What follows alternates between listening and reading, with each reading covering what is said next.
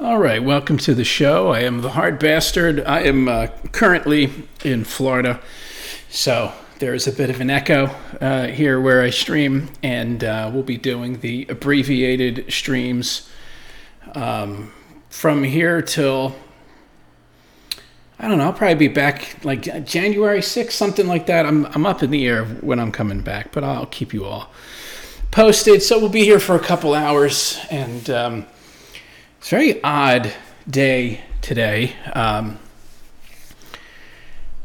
I think the Democrats are in complete disarray on how they're going to try to stop Trump, because you had this very bizarre thing where first the Colorado, and they're playing games with all this shit. So like the cat lady from Colorado with the shit-stained teeth, she came out, and she has crazy eyes, of course, totally. It's commie leftist cat lady. You can smell the cat piss through the television. So she comes out.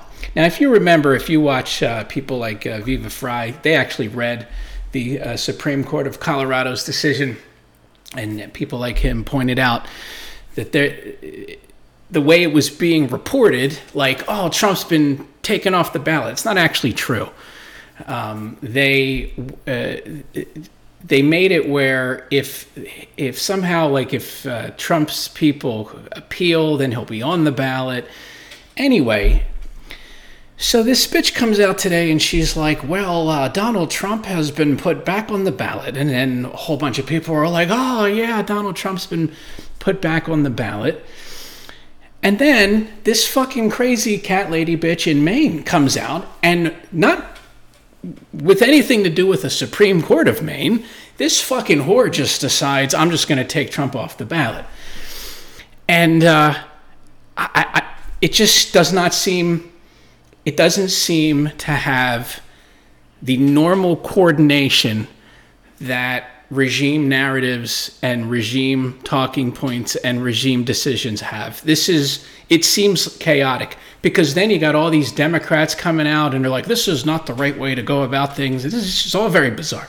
So first, let's cover what happened earlier with the Colorado Supreme Court. So catastrophic effects. Colorado GOP asked the Supreme Court to reverse Trump's removal from the ballot. The Colorado Republican Party has filed a petition before the U.S. Supreme Court asking it to overturn the decision from Colorado's highest court to kick Trump off the ballot. The petition comes after a 4-3 decision from the AIDS-infested commie Colorado Supreme Court.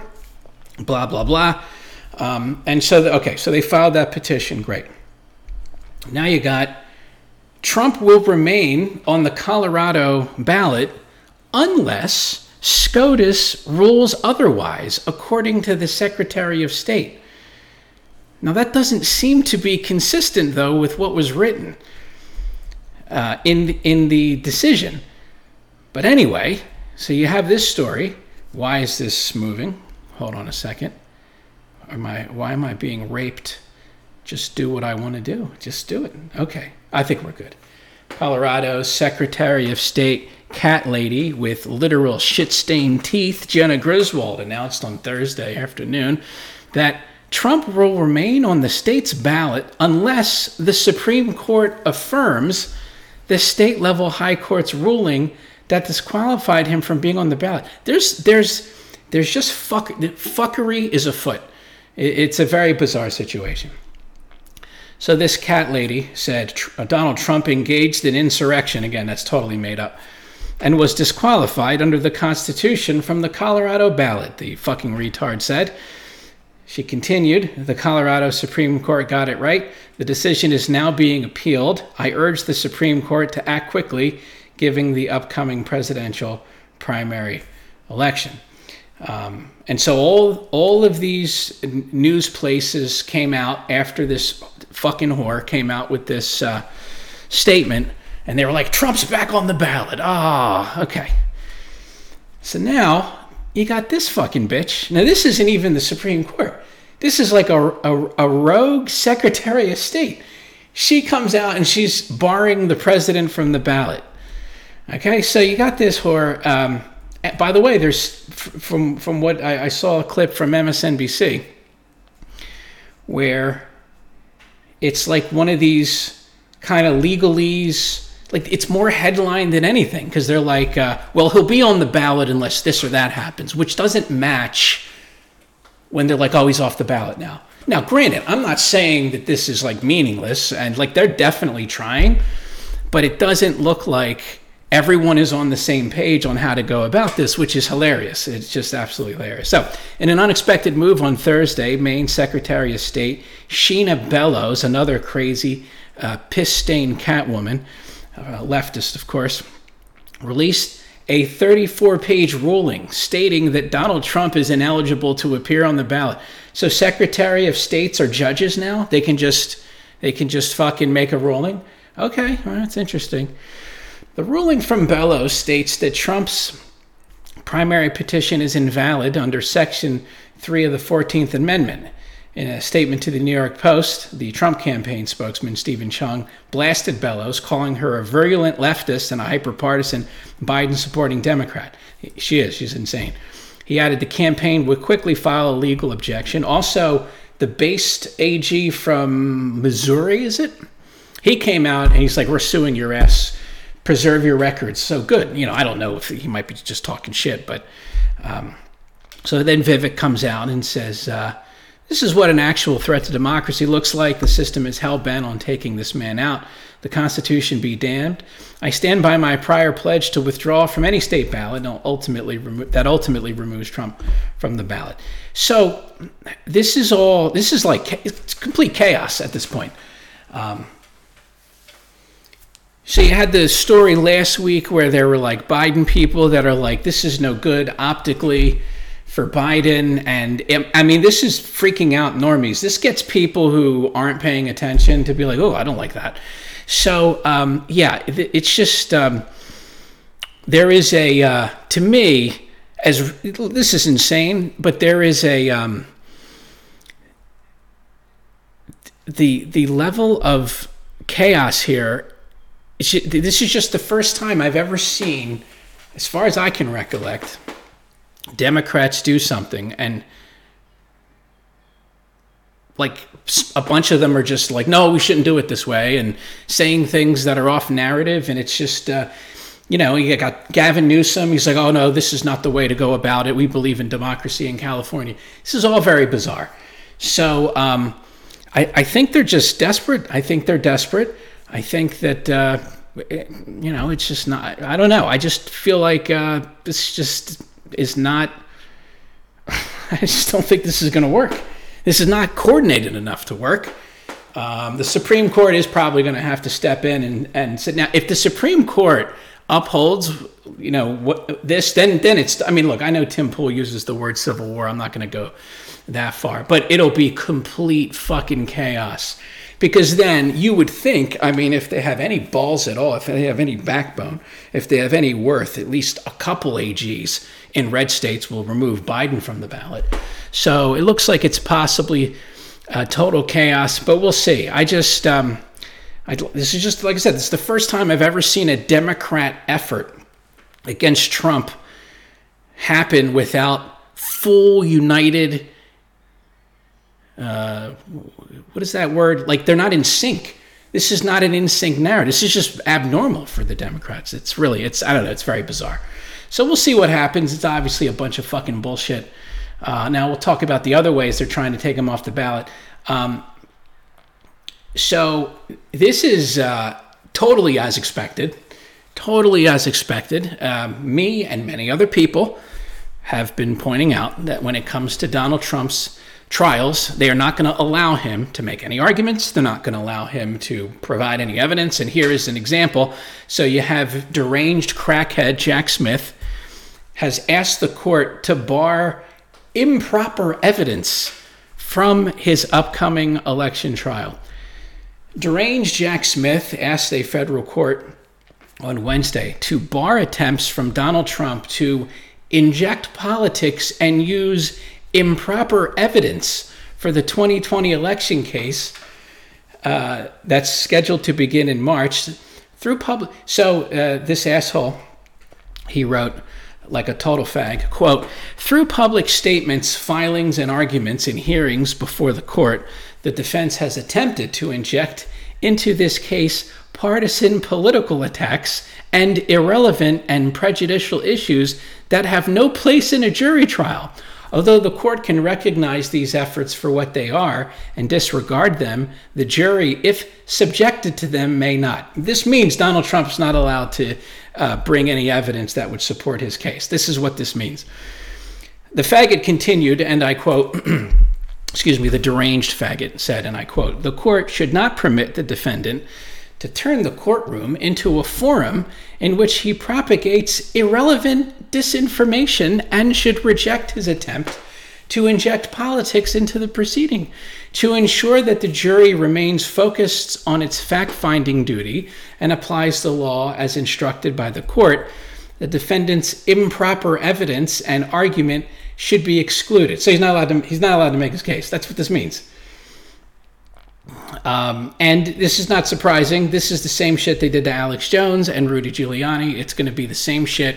He's not going to be able to argue anything. And then what'll happen is they'll tell his lawyers, "Oh, you're not allowed to make that argument," and then they're going to sanction the lawyers for defending him. It's fucking crazy. So there you go. That's not surprising. This was interesting from the Gateway Pundit. Brad Ratzenberger lied to Trump when he told him in a January 2021 phone call that there was no fraud in the 2020 election. Many of us already knew this. We talked about it when the phone call was released. Brad Ratzenberger and the rest of the Republicans, most of them in Georgia, were in on the steal. They are absolute traitors and they belong in prison. In late December 2020, Trump made a call to Georgia Secretary of State Brad Ratzenberger asking him to look at some items that were uncovered by his auditor. There was plenty of evidence for a competent auditor or any man of integrity to know that the election was uncertifiable. Secretary of State Ratzenberger, his office, secretly recorded the phone call with Trump, then lied about its contents later when they leaked to the far-left Washington Post. Ratzenberger's office ran to the Washington Post and leaked a fraudulent transcript of the call. After they were caught lying, the Washington Post outed Jordan Fuchs as their anonymous source for the garbage hit piece. Fuchs provided Washington Post with the fraudulent Trump quote that the paper ran in an anti-Trump hit piece on January 9th. They planned this to do the most damage to Trump before the sham impeachment trial in the U.S. Senate. Georgia chairman of the Republican Party, David Schaefer, later revealed that Ratzenberger and Fuchs lied to the Washington Post about Trump, demanding that they find the fraud. Then after they leaked their version of the story to the Washington Post, they deleted the audio of the call. The audio file was later found in the laptop's trash folder. That's what they get. That's what you get, you fucking pieces of shit. This shows who Trump was dealing with in Georgia, but that is not all. That was not the only lie made by Ratzenberger related to the infamous phone call. Catherine Engelbrecht of True the Vote published their report titled The Aftermath in August on the organization's broader work in Georgia before, during, and after the 2020 election. The Aftermath focused on the impact the dirty voter rolls had on the 2020 election. Following the report, Democrat hitman Mark Elias filed a lawsuit against True the Vote for their efforts to clean up their voter rolls in Georgia. The Biden DOJ recently joined the Elias case against True the Vote. The Aftermath report confirmed that Ratzenberger lied to Trump about the 2020 election in the phone call. Ratzenberger told Trump that the election in Georgia was clean when he knew, in fact, this was not the case. Catherine Engelbrecht proved this later when she released a legal affidavit on her meeting with Ratzenberger in early December 2020. Catherine noted that she told Ratzenberger in December 2020 that there were 67,284 votes cast that should likely not have been counted because the voter registrations were ineligible based on a permanent change of residency. But Ratzenberger lied to Trump about the fraudulent voter registrations on that January 2nd call. Ratzenberger said everything was fine when he knew otherwise. This is from Catherine's affidavit. On that call, Trump asked about inaccurate voter records, Both Secretary Ratzenberger and General Counsel Ryan Germany stated that they had fully evaluated the various claims of election irregularities and said without qualification there was no evidence to support them, including no problems with the voting records. This statement was knowingly false. Both men were well aware of the falsity at the time. Secretary of State Ratzenberger knew Georgia's voter rolls had not been cleaned in approximately 2 years. This would naturally cause skyrocketing errors over the 20% ineligible records across the state based on residency alone. In mid-December 2020, after the election had been certified by Ratzenberger and in advance of True the Vote's preparation of 364,000 voter record challenges based on ineligible residency, Catherine Engelbright met with Ratzenberger to discuss the challenges citizens would soon be filing. His comment, "That seems about right. The GOP should have been doing this all along. All along. He knew the rolls were inaccurate," was his excuse for not monitoring them. In 2019, Stacey Abrams, a fat pig, and Fair Fight filed a lawsuit against the state to prevent voter roll maintenance, arguing that roll cleaning was erroneous and racially biased. The state went on to win the lawsuit in 2021, but during the period from 2019 to 2021, Ratzenberger acquiesced to Abrams. Mail ballots, drop boxes, no ID requirements, no monitoring, all catalyzed by inaccurate voter records. What actions were taken in 2020 to prevent illegal votes from being cast? Were any eligibility checks done before Georgia's vote count was certified? When Ratzenberger asserted to Trump that there was no election fraud, what was he basing that assertion on? If he didn't know of the stats listed above, then he wasn't doing his job. If he did know, then he was complicit. In either case, his assertion was untrue. If the election had been lawfully conducted, votes from all ineligible voter records should have been challenged with votes cast provisionally, only to be counted if proof of eligible residency could be provided. Georgia's lack of voter roll maintenance, together with rules that lowered identification standards for mail-in and inactive records, created an expressway for fraud. Make no mistake, this is not the only problem with our elections, but inaccurate voter rolls are where election fraud begins. Then they go over the number of ineligible votes from the 2020 election, over 66,000. Secretary of State Ratzenberger knew about these illegitimate numbers in December 2020, but lied to Trump anyway. Insisting the election in Georgia was clean, Ratzenberger knew this was not true when he spoke to Trump in early January 2021. So again, Georgia Republicans belong in prison. Ratzenberger, that guy with the white hair who was a real bitch, he was like, "You have to stop criticizing me. Oh, my family." Fuck you, bitch. Like, who cares? I don't care about your family. Fuck your family. Fuck your fucking family. Stop cheating in elections, okay? Oh, my family. Fuck you. Hilarious. They're like, "Oh, and we're getting all these mean words." You deserve them. You deserve all the legal mean words, fuckers. So anyway, there you go. That's a hell of a thing. Man, what a bunch of criminals. What a bunch of criminals. All right. Now, then we got Michigan. They did not get Trump off the ballot in Michigan. The Michigan Supreme Court refused a AIDS commie group's effort to remove Trump from the 2024 ballot. So this is what I'm saying. I've never seen a media narrative or a Democrat narrative, whatever you want to call this. They always coordinate. And the thing about Democrats, they're always in sync.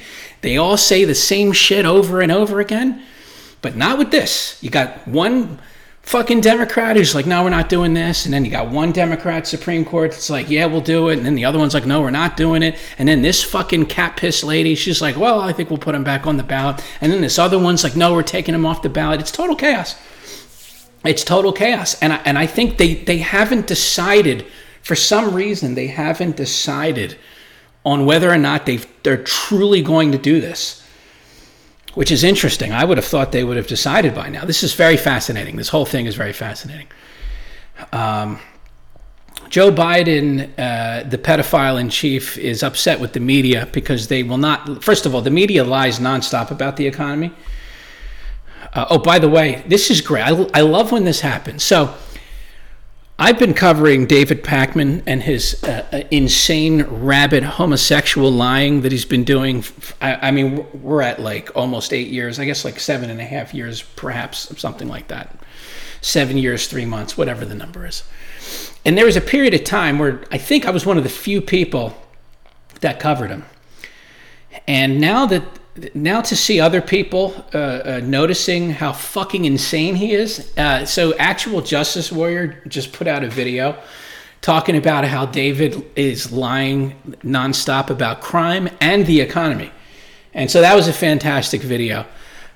Credit to him for that. And as much as I've been critical of Sitchin Adam on Ukraine and things like that, and I have called them, I stand by it. I do believe they are regime propagandists, kind of like the more YouTube, whatever. There was a person that came up with a phrase a few weeks ago in the chat, the like Mockingbird YouTubers. I think that's probably the category I would put them in. But they made a David Pakman video talking about how he's lying about Trump being like mentally ill. So that was good to see. But anyway, Joe Biden wants the media to lie even more about the economy. And he says that they're not reporting on the economy in the right way. So this whole thing is ridiculous. Prices at the grocery store are fucking insane. Although it's nice, you know, I traveled down to the south now, and gas is way cheaper down here. Last time it wasn't. It was about the same. Now it's like $1.50 cheaper. I'll take that all day. That's fantastic. All right, now we have this is becoming more frequent, and I think as we get closer to election season, you're going to see a lot more of this. This is a nog who screams out, "I want all white people dead," and then stabs two white teenagers. And of course, last week there was the kid who was like looking at Christmas lights, and some fucking nog shot him in the head. He survived by some miracle. And I mean, you can come up the list of black criminals and black on white violence. You could be here all day. I mean, it's like nonstop. Two teenage girls visiting New York City from South America were stabbed while grabbing a bite to eat with their parents. At the Grand Central Terminal's dining concourse on Christmas Day, with the perpetrator allegedly expressing his desire for all white people to die. Well, you know, what is that, TND? Well, you know, hey, sign me up for TND. Yeah, TND. Oh, the internet's wonderful. The 14 and 16-year-old victims are now recovering in the hospital. NYPD officers stationed nearby promptly arrested Stephen Hutchinson, a 36-year-old career criminal from the Bronx, who allegedly shouted anti-white sentiments while carrying out the attack. He has since been hit with murder.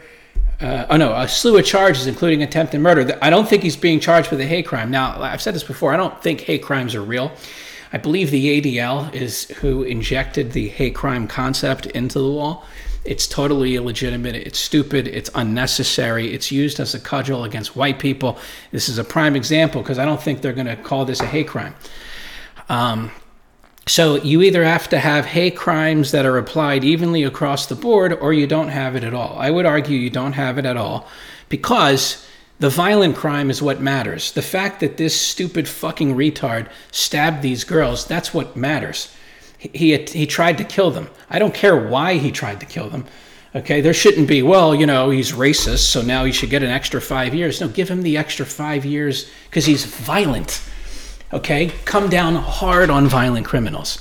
If you go into a store and you hold up a store clerk at gunpoint, you should never come out of prison. Okay, now if you want to argue, well, if they're only 13 or 14, maybe you'll get one shot. Okay, but there should be no tolerance for this, you know. But hate crimes are not going to fix it. Hate crimes, because it's just going to be used against white people as a cudgel, and then when you have quote unquote hate crimes against white people, it'll be ignored, and it's whatever. So he has a couple of interesting quotes here. He says, quote, "I want all the white people dead. I want to sit next to the crackers." And then he said it, and he turned his attentions to the teens and launched his attack. So that's just Crazy. Completely crazy. And then I think he was arrested. Yeah, he was arrested recently for threatening people with a firearm in the Bronx. And of course, he was let out because that's what they do in New York. They let out the violent criminals, especially if they're violent against white people. Now, there has been a bukkake of swattings. This week, I've seen more people swatted than ever. It's like not even close. They swatted Sticks twice. And Sticks, fucking hilarious.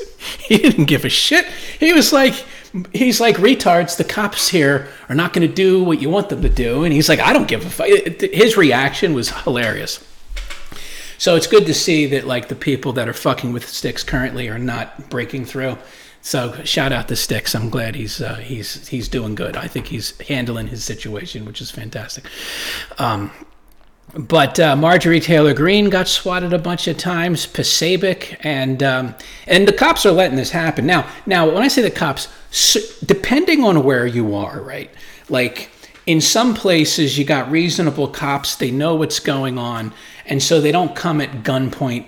You know, they just like, you know, knock on the door and they're like, hey, they called again. We're just, you know, doing the rounds. And I'm sure that's annoying, but, you know, they're not coming guns drawn. Like I thought they fucking did the quartering real dirty that time where they like had him at gunpoint and his wife at gunpoint on the lawn. That's ridiculous. That's fucking ridiculous.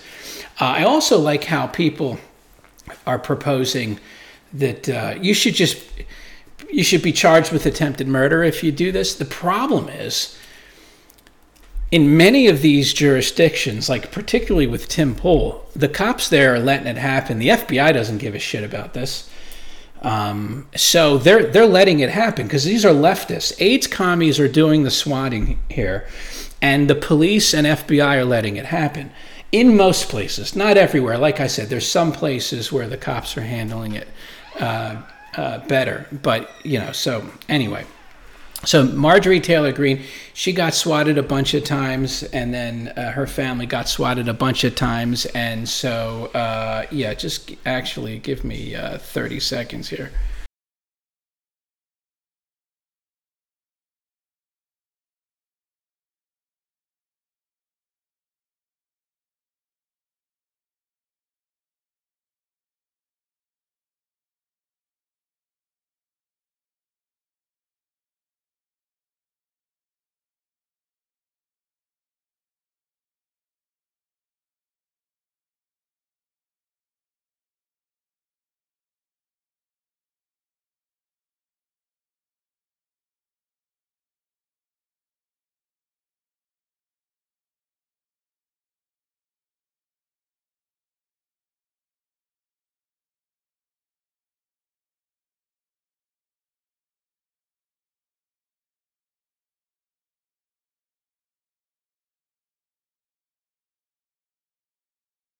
All right, let's see. Okay, so Marjorie Taylor Greene, they not only swatted her, but like her family in a different house. This is totally crazy. So she's vowing to introduce legislation to crack down on swatting, and that's good. I mean, do what you got to do. But I bet you there's going to be a bunch of Democrats that don't sign off on this because they like that the leftists are doing this to conservatives.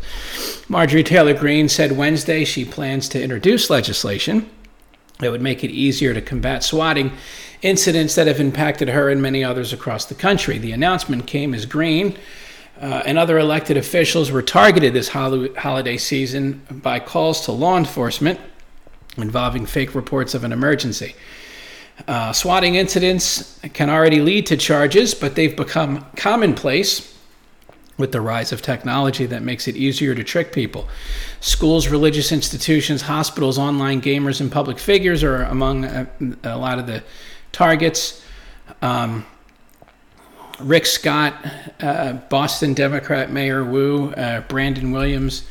I mean, I wouldn't be surprised if they just did Wu to make it seem like it's happening to both sides, but it's mostly happening to conservatives.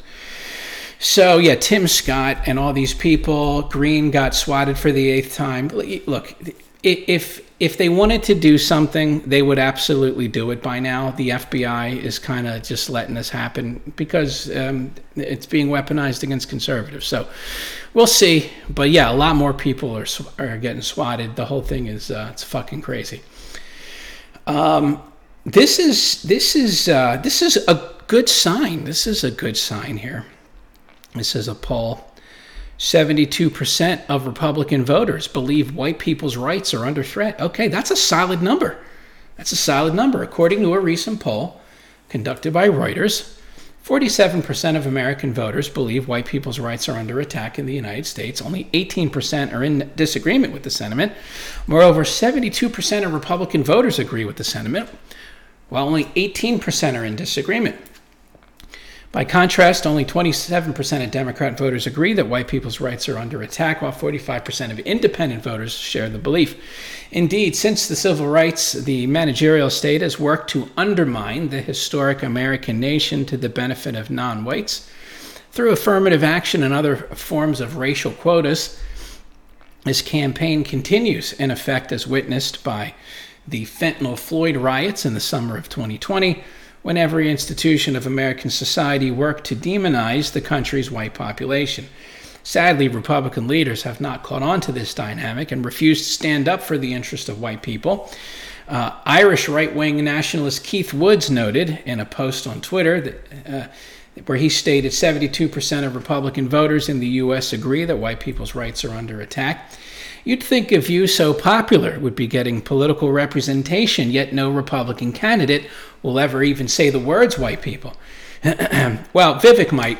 By the way, like I said, I don't trust Vivek, but he is like the Chat GPT. And if this went viral, I would not be surprised if he started talking about it. But now that's different than what this guy who wrote the article is talking about. He's talking about like real representation. Yeah, I don't think there's going to be any fucking politician that's going to do real white representation, but you never know. At some point, Republicans will have to grow balls and start standing up for legacy Americans with an enemy in the cultural left that wants to destroy white America. Not being able to stand up for whites will result in the inevitable destruction of the U.S. as we know it. For once, Republicans need to start thinking beyond the GDP and begin to defend the very people who built this great nation and continue to support Republicans on the ballot. So apparently, in the UK, so obviously they defend raping muzzies in the UK as far as the government and police. So if you take any issue with raping muzzies or raping North Africans, you're going to get in trouble with the police. But this is a situation, I don't know. This guy, I mean, yeah, in South Yorkshire, police threatened to investigate social media users for making racist comments about a child rapist. A police force in the United Kingdom has warned social media users that making racist comments to a child rapist. South Yorkshire police locked down their Twitter account section after announcing the sentence of violent pedophile Muzzy Zaib Taibbi. Taibbi was initially arrested in September after attacking an 11-year-old child. Details about the victim, including their sex and exact vulnerability, have been withheld by authorities to protect the child's identity and dignity. According to a court hearing, the rapist Muzzy stalked the victim through the town center before approaching and attempting to befriend them. After winning their trust, he convinced the minor to come to his home where he sexually attacked them. Following the assault, the rapist Muzzy reportedly sought to flee the area and evade justice. He was quickly apprehended and pled guilty to multiple charges relating to the rape of a child under the age of 13. The raping Muzzy was sentenced to 15 years in prison. The same day, the homosexuals that run the South Yorkshire Police announced the outcome of the case on their social media. But while many expressed relief that the raping Muzzy had been prosecuted, the post quickly prompted a number of comments criticizing the force's description of the Muzzy as a native of Barnsley. Yeah, that's a lie. That's a lie. I bet the folks of Barnsley love calling him a Barnsley man, one user added. Another person said, Barnsley man, how long had this one been in the country? Then the homosexuals that run the South Yorkshire Police said, while we welcome comments on our posts and understand people may have different views, we do not tolerate racism on our page. If racist comments or remarks continue, we will turn comments off. Oh, they're going to continue because racist comments are awesome. Anyway, then the homosexuals said, such comments may be investigated. Investigate this dick bitch. Actually, I'll retract that because they're homosexuals and they would be like, oh, yeah. So we'll, I don't know, we'll come up with whatever. How about fuck off faggots? That's what we'll go with. That's the insult we'll go with. 2 hours later, South Yorkshire Police locked the reply section. I mean, what did you think the internet was going to do when you told them to stop commenting? It probably became better. But then, that of course didn't stop people, because then they just began quoting the homosexuals at the South Yorkshire Police with their own thoughts. So this guy, he wrote, it's not racist to point out a fact that this man isn't a Barnsley man. He's a foreign criminal who rapes children. The police shouldn't placate who he is as native British people. They should be openly informed of who is committing these crimes. Yeah, migrants. Migrants. This isn't the first time a police force in the UK has come under fire for threatening social media users for expressing disdain towards a child sex offender. There was also a serial pedophile that they defended. John Robert Dixon, a lunatic pedophile tranny, he was sentenced to 12 years in prison following convictions on 30 charges related to kid fucking. In a case update, the Sussex police referred to the predator as a woman, leading to backlash from women's rights advocates and normal people. In response, the force began responding to people frustrated with the lack of accurate information in the update by issuing a scolding reply in which they condemned hateful comments. Well, that's because you're faggots. Normal people, hateful comments, especially against rapists and pedophiles. That's welcome. That's righteous. It's righteous to hate pedophiles. It is righteous to insult them, legally, of course. Anyway, there you go. That's the UK protecting illegals, migrants, even when they rape. Okay, now, this is interesting. So, you got the Democrats who are sabotaging themselves right before an election, and they're sending the Zerg, also known as illegal migrants, into places like Chicago. And for the first time ever, residents in these neighborhoods, black people, are being faced with something that these border towns have been faced with for years. And they don't like it very much at all. So you got this woman from the NAACP who called illegal immigrants savages. And she said, these immigrants have come over here. They're raping people. They've been breaking in the homes. They're like savages as well. That's true. I mean, what she said was true. But anyway, she got suspended. Oh, you're not allowed to tell the truth about rapist illegals. Oh, you got to just take it. Even black people got to take it. Isn't this a hell of a thing right here? Yeah, there's been some adjustments on the oppression pyramid. Blacks are taking L's. Jews are taking L's. I did not expect to see Jews taking L's. That's and it's possible that trannies could take an L, but that one isn't as clear because it's only one video where you got this based motherfucker where a tranny is like, oh, excuse me, let me do the voice right.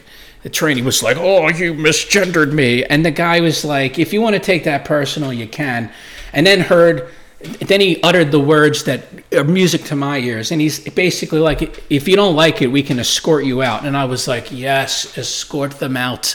Please let that become a thing. Escort them out. Anytime one of these lunatic fucking commies turns a camera, I don't even care if they turn a camera on. When they just come into your place with their fucking bullshit, I don't care what it is. escort them out. I don't care if they're climate protesters, LGBT protesters, Black Lives Matter. I don't fucking care. Escort them out. You've got to go. Okay? Escort them out. Hopefully that becomes a thing. So anyway, now it's funny. This is kind of like leftists eating themselves. And so we'll see what'll happen with or what'll happen with this. But yeah, the woman that called the Zurich Savages got in trouble. Interesting. All right, so we'll just summarize these and we'll get to some videos and then we'll get to some breaking news. An Oregon mom has been prevented from being a foster parent due to her Christian beliefs. So she is explicitly anti-child abuse. And in order to be a practicing leftist in America, you have to be pro-child mutilation and pro-child sexualization. And there are many Christians that are against this. And so if you're in a shithole like, what is this, Washington? Oregon. If you're in a shithole like Oregon, I'm sure there's some based Oregon places. It seems like every state, even like Washington, there are places where like there's reasonable people. But the cities are just total cancer aids. But anyway, if you're at a place infested with commies, you're going to run into trouble if you're a Christian. So that's fucked up. And this is not surprising at all. Portland sees an increase in diseases that are spread by shit. So the shit diseases are increasing in Portland because they just let people shit all over the place. And you got this guy, this fucking shitter right here. This guy, I mean, they blurred it out. So this is a homeless drug addict laying in the street, okay? Yes, some of them are white. I don't care if you're white or black. You gotta, you can't, you gotta, this is not acceptable and you gotta go. I don't care where you go. Where are they gonna go? I don't give a fucking shit, okay? So you figure it out, but you can't stay here. Anyway, as you can see, this guy he's just shitting out his fucking ass here. Look at this guy. Just look how long that is. That's just diarrhea, explosive diarrhea, this guy. Just utterly insane. And there you go. That's it's amazing. So anyway, that's not surprising. And one other thing. So the Brazilian government is run by commies, and they demanded that Rumble censor a couple commentators. Rumble told them to go fuck themselves. And so instead of censoring the I forget how many people they wanted censored, but there were like a couple Brazilian podcasters or whatever that they wanted censored. So instead of censoring those people, they just pulled out of Brazil. I think I've said this before, like, and I know it's easier said than done, but like, I would like to see Elon Musk do the same thing with the EU. Now, I'm not, that might not be practical. I understand that. But if they tell you, oh, you got to do all this shit. No, fuck you. We're just going to pull out. Fuck you. Go fuck yourself. I like that. So Rumble told France to go fuck themselves. They told Brazil to go fuck themselves. Hopefully the based people in Brazil and the based people in France, they can figure a way to use VPNs or whatever to watch whatever the fuck they want to. I prefer this than kind of like what some of the other companies do, and they kind of go along with it and they try to sit at the table. Although I won't say like, that's just not my style, but it's their business and it's their site, so they can do what they want. Like BitChute, BitChute's an interesting site. I like BitChute. The guy that runs it seems to be very much pro free speech. He seems to think that he can survive by trying to negotiate with the terrorists that are running the UK. By the way, he might end up being right. I don't know. I don't think he's going to be right. I think eventually they're going to crush BitChute and he's going to either have to shut down or move the company. I don't want to see that happen, but I think ultimately that's probably what's going to happen. With that said, it's up to him. It's his company, and if he decides I want to stay and fight, okay, that's fine. Here's the thing: like, just don't be like. You know what? I'll tell you. They are. I like the way they handle criticism. So he's got this girl. I forget her name. She's like. I don't remember the roles, but he does a podcast with her.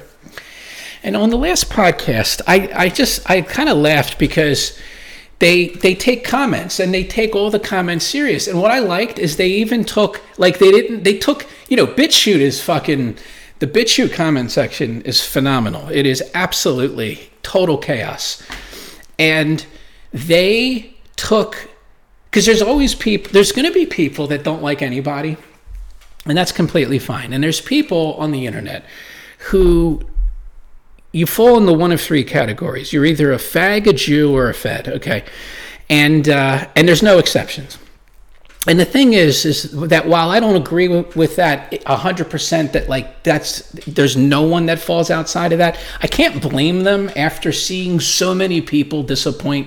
I can't blame them for taking that position, okay? And it's also, it's like a hilarious meme to me. But I understand why, because most people sell out, and that's ultimately, I think, what that's about. But what I liked is that they kind of took some comments from people like that, and they took them seriously and really gave an answer. And I like that. They didn't get offended. And I forget, because she said, and like the way they talk, they're both kind of very serious and very polite. And she's like listing all of the things that some of the commenters have said about her. And it's like, she's like, yeah, and then they said I was a Jew and a tranny. But the way that they talked about it, like they took it serious. They didn't get emotional about it. And then they answered the guy's question. And I was like, I like that. Just answer the question. Don't, like, who cares? It reminds me of, like, have you seen this shit with this calendar and how all these people are going to war over a fucking calendar? And it's bizarre to me because, like, why? So you got these, like, conservative Christians, right? Commentators. They're real conservative, like Anna Perez and Stu Peters and Bryson Gray, right? Some of these people you might like, you might not like. I don't care. And they're very conservative. And so when I saw this calendar get released, and I saw, Anna Perez or whoever say what they're going to say from the conservative Christian perspective, I was not at all surprised. I was like, yeah, the conservative Christians aren't going to like it.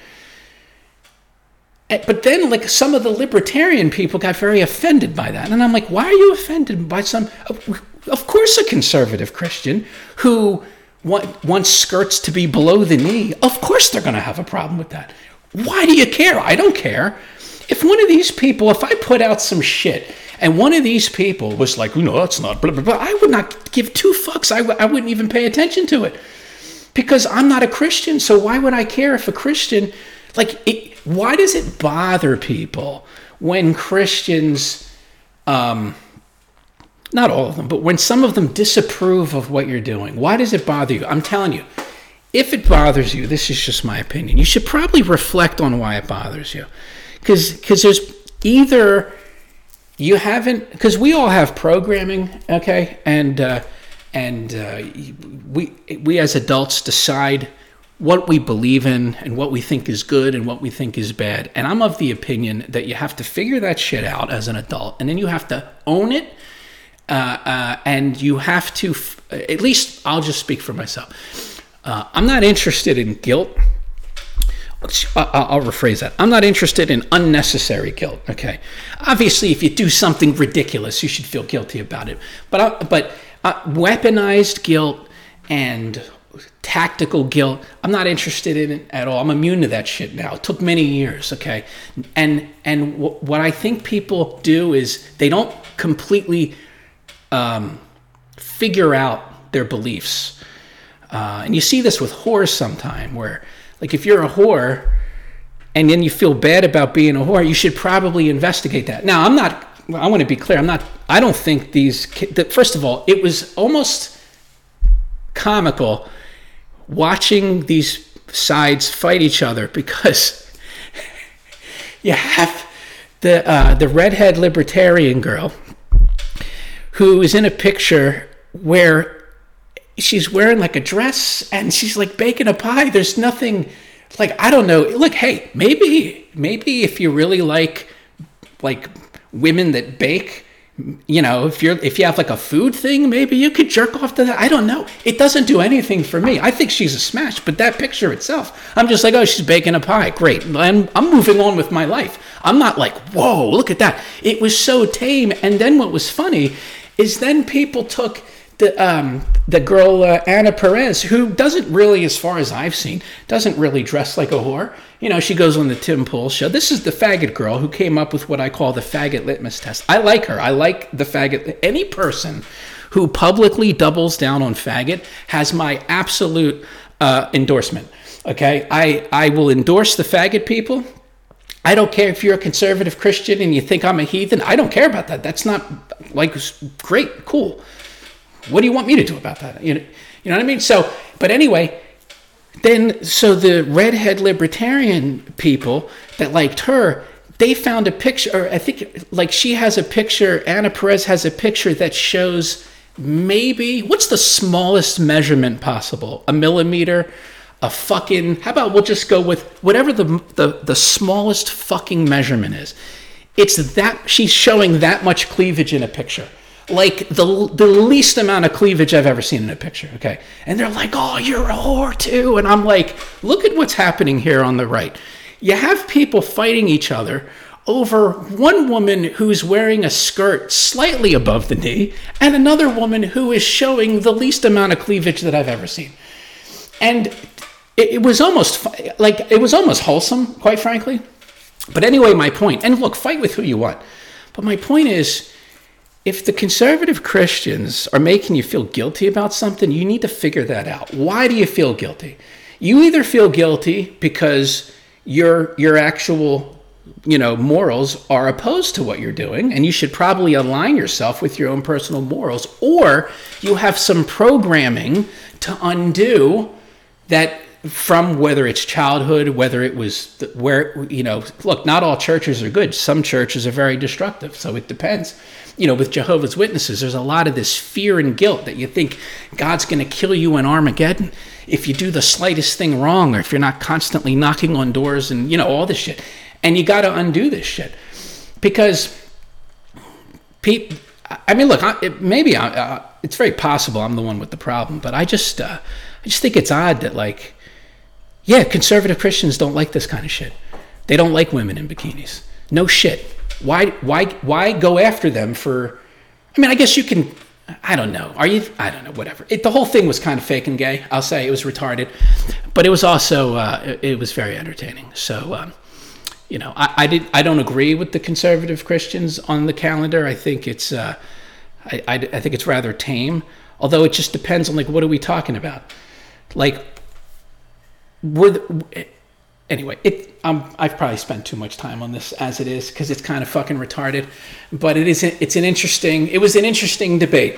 I've never seen two women go at each other, or actually two women's audiences, or I guess both, go at each other over who is slightly less modestly dressed. I've never seen that before, and it was kind of funny, and I kind of enjoyed it. So anyway, we'll move on.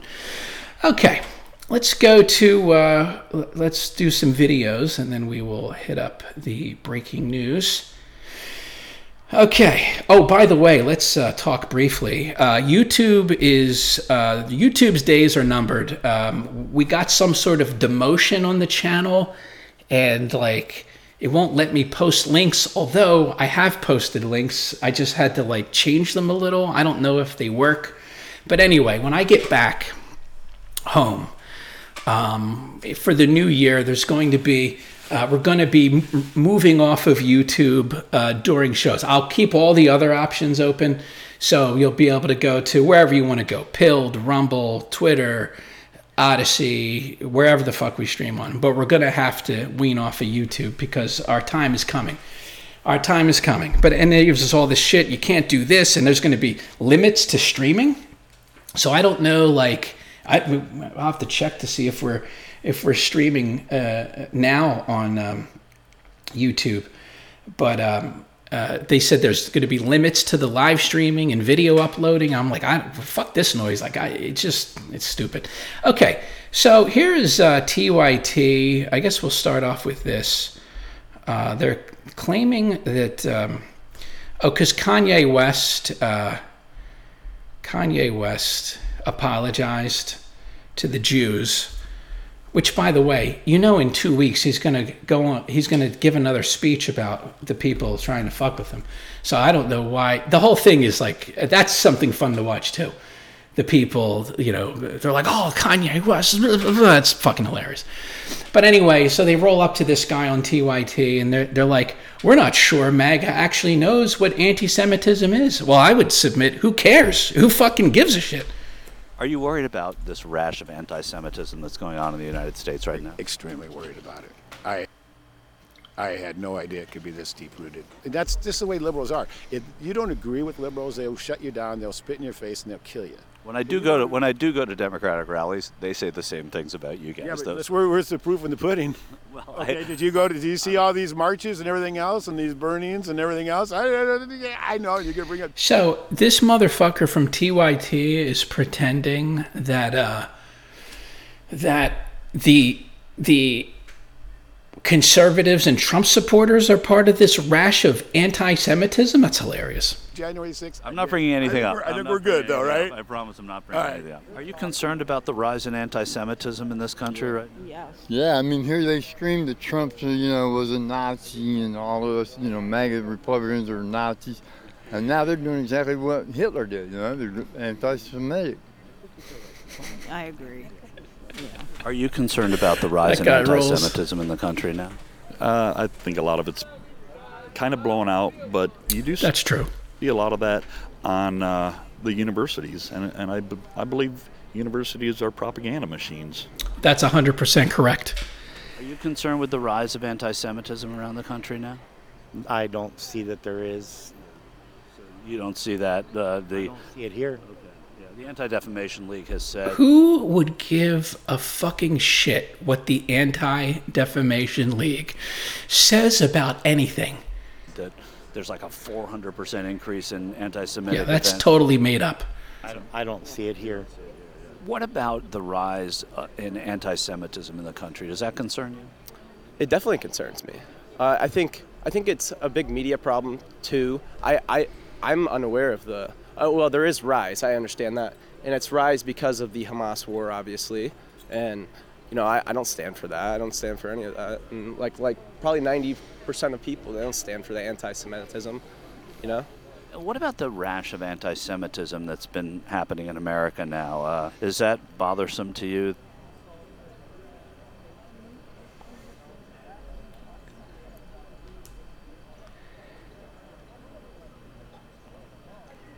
So, okay, 1 second. So before I answer that, anti-Semitism,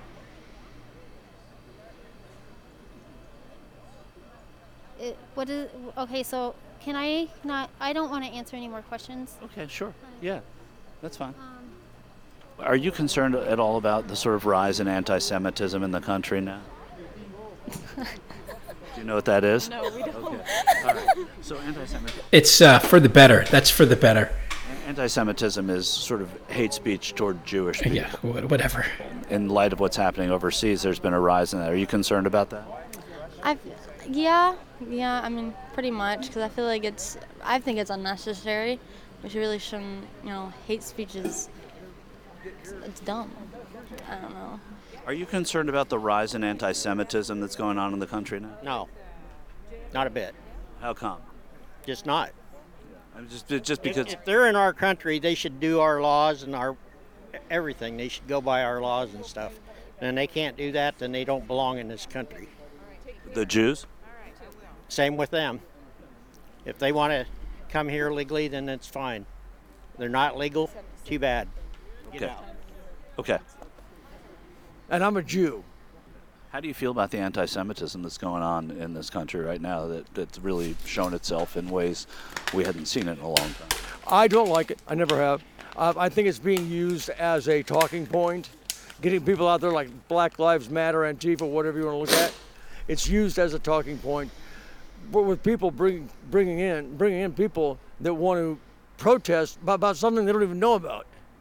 Are you upset about the rise in anti-Semitism you're seeing around the country now? Is it affecting you, or do you experience it or see it? It's concerning because it only goes one direction. It seems like a lot of times. Why? If we're going to do it, it's going to be across the board. Everybody's everybody's protected and respected, but how can you pick and choose groups and say that you're covering all your bases? What do you say to that? Yeah, definitely. And how do you feel about the rise in anti-Semitism that's happening around the country now?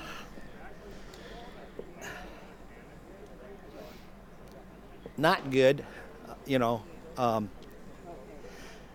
should send their asses over there and start fighting, if you hate somebody so bad. That doesn't really touch me a whole lot. It's not good. Yeah. Rise of anti-Semitism in this country now. Are you seeing it, or does it bother you? Yeah, I don't like the fact that it's out of control. I don't take it personal. I don't like how it's kind of lopsided when the victims, it's backwards. I mean, the victims are being accused of being the perpetrators. And that's a tactic. It's a scare tactic, and it's a bully tactic. When you see all these people picketing on behalf of the Palestinians, it's totally unfair, and they're just rabble-rousers. They're just trying to create trouble. Problem is, I kind of working a little bit. They're probably going to use this Palestinian shit in the election, but we got a while. Okay, so this is them covering Kanye West apologizing to the Jews. Ye, the rapper also known as Kanye West, is making news on social media today with a high-profile apology to the Jewish community, saying he did not mean to cause offense. Yeah, the post was written notably in Hebrew on Instagram. Unclear what prompted this, though, but Ye has a long history of anti-Semitic statements, which is probably why you're familiar with some of them. Kanye West, unfortunately, continues to be known as Ye, has returned to Instagram, where he was previously banned for anti-Semitic statements, to apologize for his anti-Semitic statements. Now, before we get to the apology, here's just a few reminders of what Kanye West has said in recent months and over the last year. The most notable was the tweet that he made headlines for. This was in October of 2022, actually. He said, "I'm a bit sleepy tonight, but when I wake up, I'm going DEFCON 3 on Jewish people," with Jewish people capitalized, of course. "The funny thing is, I actually can't be anti-Semitic because black people are actually Jew also." Also, he just fucked a Jewish chick. Apparently, that's also why he's the least anti-Semitic person you'll ever meet. "You guys have toyed with me and tried to blackball anyone, whoever opposes your agenda." That's not funny. Not at all. He then went on InfoWars and declared his love for Hitler. Don't believe me? Here's the evidence. Yes, please show it. Thank you. I've done a lot of study. I think Hitler was a really bad guy, and I repudiate what Hitler did. I understand that the British intelligence set him up and used him. I like Hitler. I don't like Hitler. And I know you're trying to be shocking with that. I'm not trying to be shocking. I like Hitler. I see good things about Hitler also. You can't say out loud that this person ever did anything good, and I'm done with that. I'm done with the classifications. Every human being has something of value that they brought to the table, especially Hitler. Yeah, I don't like the word evil next to Nazis. I think we need to look at. Oh my goodness! Just because you don't like one group doesn't mean the other. But look, I love Jewish people, but I also love Nazis. Well, I want to say there's a lot of good Nazis that were just fighting for their country. And for them all, like George Soros, for them all to get put in a box, they're all in a box. Every Nazi's bad. Well, could some of the Nazis have just been fighting for their country? Oh, they're all. Oh, we can't put them all in a box. All right. Do you have any comments on Hitler? I have to agree with Ye. Schwarzenegger said he loved Hitler. They gave him an award. I'm just saying, I don't like Nazis, and I don't like. Yeah, I had enough of that, okay? That was awesome. That same day, Kanye posted. That was one of the greatest. That was the closest thing to the Morton Downey Jr. show that I'm gonna get, and it wasn't even similar to the Morton Downey Jr. show. Just the complete spectacle. That was such a fucking spectacle. I love spectacles like that. That was fantastic. The image of a swastika fused with the Star of David on Twitter, which was known as Twitter at the time. Yeah, that's the alien sex cult symbol. I forget the name. The Raelians, I believe. His most recent statements came only a few weeks ago during a listening party for his new album, Vultures. Let's watch. The pilgrims is the Jewish. They dress the same. It's the same. That's the story. They put us in the school. The Rothschilds. We don't have to bow to it. Okay, it's 60 million of us in America, 60 million Jews in the world. 50% of our deaths is abortion. 25% of us go to prison. Raise one hand if you don't know one prison, one locked up, and one poor. Raise your hand if you don't know one person got abortion. Now I'll tell you, if it was in a Jewish mother on Friday with no, everybody raised their hands. So wait a second. But wait a second. Who make the hospitals though? Who got the hospitals? These are Zionists. This is what I'm trying to tell you. Jesus Christ, Hitler, yay. Third party, sponsor that. That was literally just a few weeks ago, okay? So now all of a sudden he's apologizing. He posted it's just so crazy. They're like, oh, this person said things. Oh, like, okay, like who cares? Okay, whatever. Instagram, a Hebrew, like an apology written in Hebrew. I should note that only 22% of Jewish people in America have minimal. Again, who cares? Who cares? To native fluency in Hebrew. So, but it doesn't matter. I mean, it's been translated. So here's what he said. I sincerely apologize to the Jewish community for any unintended outburst caused by my words or actions. It was not my intention to hurt or demean, and I deeply regret any pain I may have caused. Okay, and start the clock for the next time he talks about Jews, and then the media freaks out. I'll give it 6 months, probably less than 6 months. That sucks. Yeah, I am committed to starting with myself and learning from this experience to ensure greater sensitivity and understanding in the future. Your forgiveness is important to me, and I am committed to making amends and promoting unity. So the ADL responded to his apology. I really don't care what the ADL has to say, since the ADL literally labels everyone anti-Semitic. Whoa, Anna Kasparian. That sounds like rabid anti-Semitism. How dare you not obey Rabbi Nosferatu? How dare you? Even people who have legitimate critiques of Israel. So Israel, Again, see, this is where I'm going to call bullshit. You can't allow anyone to use these tactics. So I don't care why they're labeling someone. I don't care why. It's all illegitimate because you can't allow a person or a group to take, because what this ultimately is an attempt to take away First Amendment rights from a person. That's what the ADL is a rights prohibiting, a rights violating organization. It's funny because they call these, we're a civil rights organization. No, you are a rights limiting organization. Anyone they go after, they're trying to prevent them from being able to speak publicly. So I think just in principle, you have to be against it.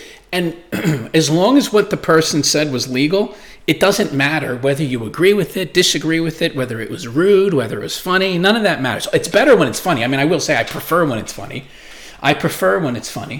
That makes it easier, but it still doesn't matter. Because like that guy in Brandenburg, the third Brandenburg case where the black supremacist, I don't like that guy at all. I think he's an asshole. But it's a great example of what is actually protected under the First Amendment. And so it doesn't matter where, like, she doesn't like the ADL because they go after some lefties that she agrees with. But she wouldn't defend other people because there's plenty of other people that the ADL goes after, and she is in full agreement with that. The ADL has done a good job discrediting itself, but I think that it's worth it for us to maybe look into, his apology and question whether it's legitimate. We should note the context, which is the fact that he just came out with an album. I'm sure he wants to, sell that album, and maybe the anti-Semitic remarks he made in the past aren't really boding well for his objective to sell that album. But I don't know. What do you think, John? I think that was... So John starts out, of course, as always, with a feminine sigh. One of the worst apologies ever. Any pain I may have caused. Because maybe I did and maybe I didn't with the Hitler stuff. You don't know? You're not sure at this point whether it caused any pain or not. Also, again, as you said, putting it only in Hebrew, he is implying that he believes that every Jewish person is going to be able to read that. So he's even fitting in like a little bit of weird like stereotyping in that. I had forgotten about the InfoWars appearance, and it is rare that sitting in a panel with Alex Jones and Nick Fuentes, he makes Alex Jones feel like he's saying things that are too crazy. Insane. Yeah, that's why it was one of the all-timers. Fuentes think this guy likes Nazis too much for me. I know, it's crazy. It is crazy to see him in that context. Yeah, here's an idea.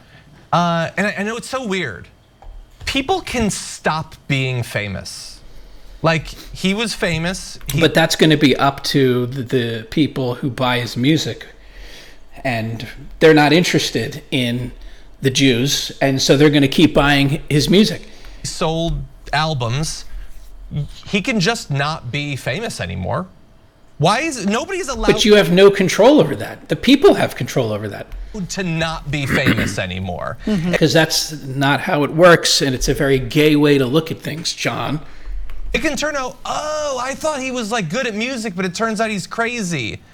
Oh, well, there's a million other people making songs. I'm just going to listen to that. Why is But they don't want to listen to other things. They're going to listen to Kanye West. that not an option? Because you can't control people, you fucking piece of shit authoritarian. I'm not a Kanye West person as far as the music, and I don't even like the sneakers. I do like the American flag jacket. I also like the jacket he wore on Alex Jones. A little too busy for me. I wouldn't personally wear it. I would wear that fucking American flag jacket. I still have that link up. I want to get that jacket. I'm just, it takes me time. Plus, like, it's not a bad price, $160, but it's still $160. But I'll probably get one eventually. But anyway, it's fake. It's not the real one. The real one's probably $5,000. But it doesn't matter what John thinks or what I think. People like Kanye West's music, and most people, on average, are going to put their desire to listen to music that they like over some of the Jews' feelings about what Kanye West says. And that John thinks he can control that or should be able to control that is ridiculous. It honestly doesn't have to matter if he tries to apologize. His apology is worth absolutely nothing. He hasn't actually changed, and in a month he's gonna say something just as bad as all the rest of the stuff.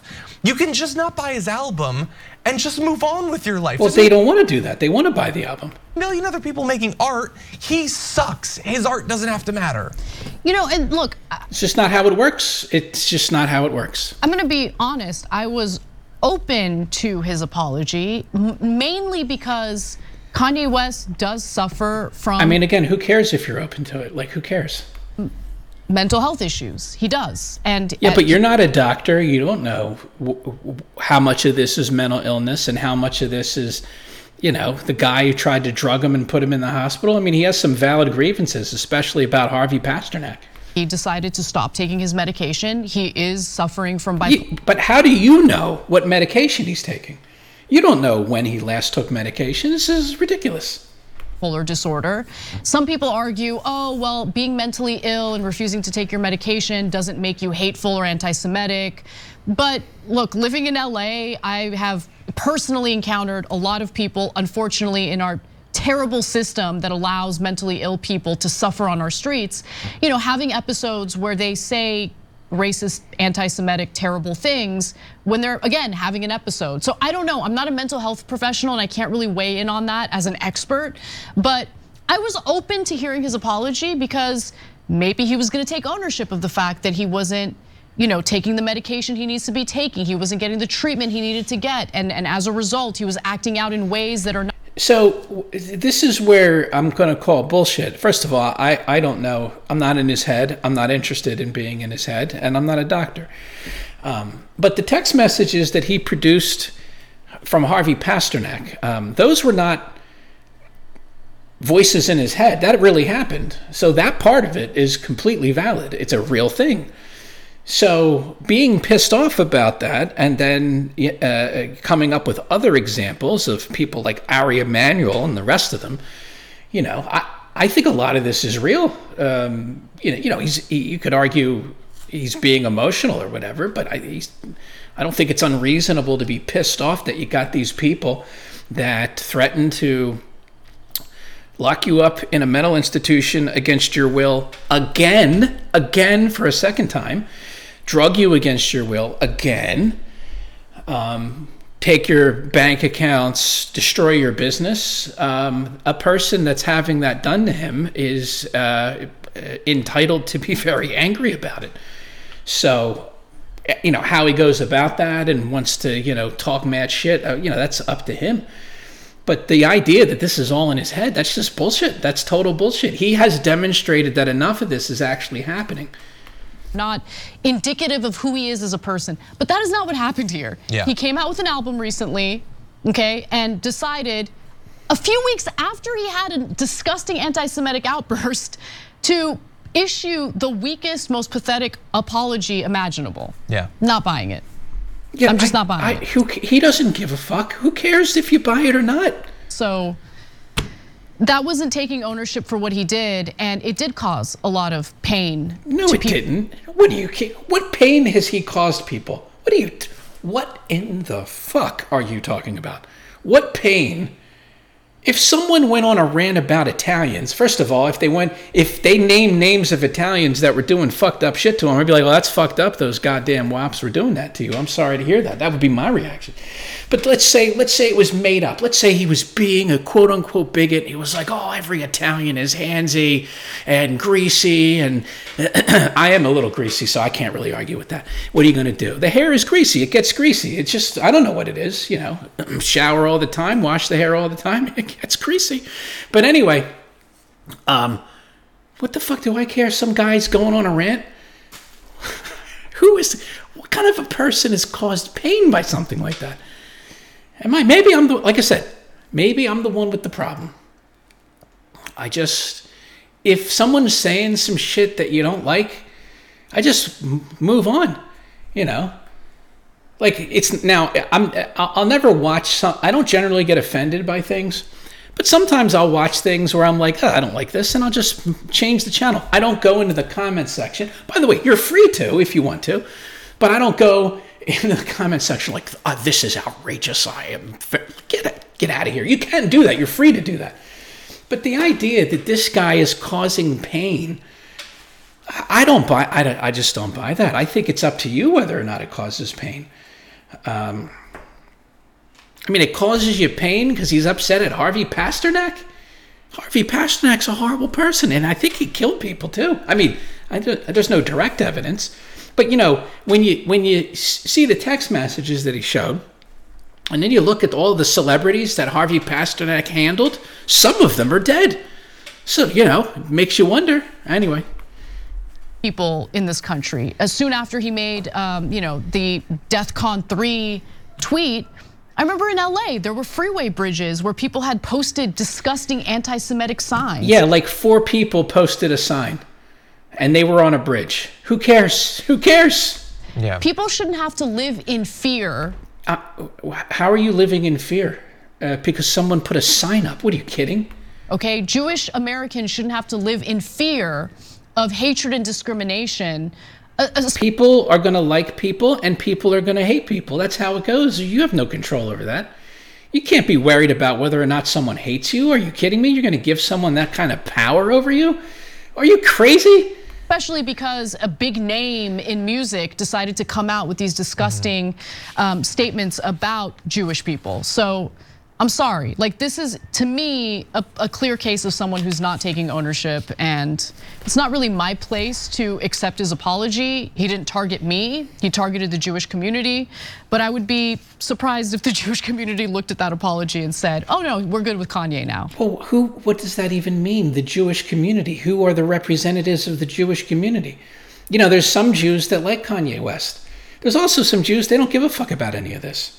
So are they part of this Jewish community that's outraged? Who's the representative of the Jewish community? Rabbi Shmuley? He rolls up to people, gets into people's faces, and then he pretends he's a victim? What are you kidding me with this shit? It's crazy, completely insane.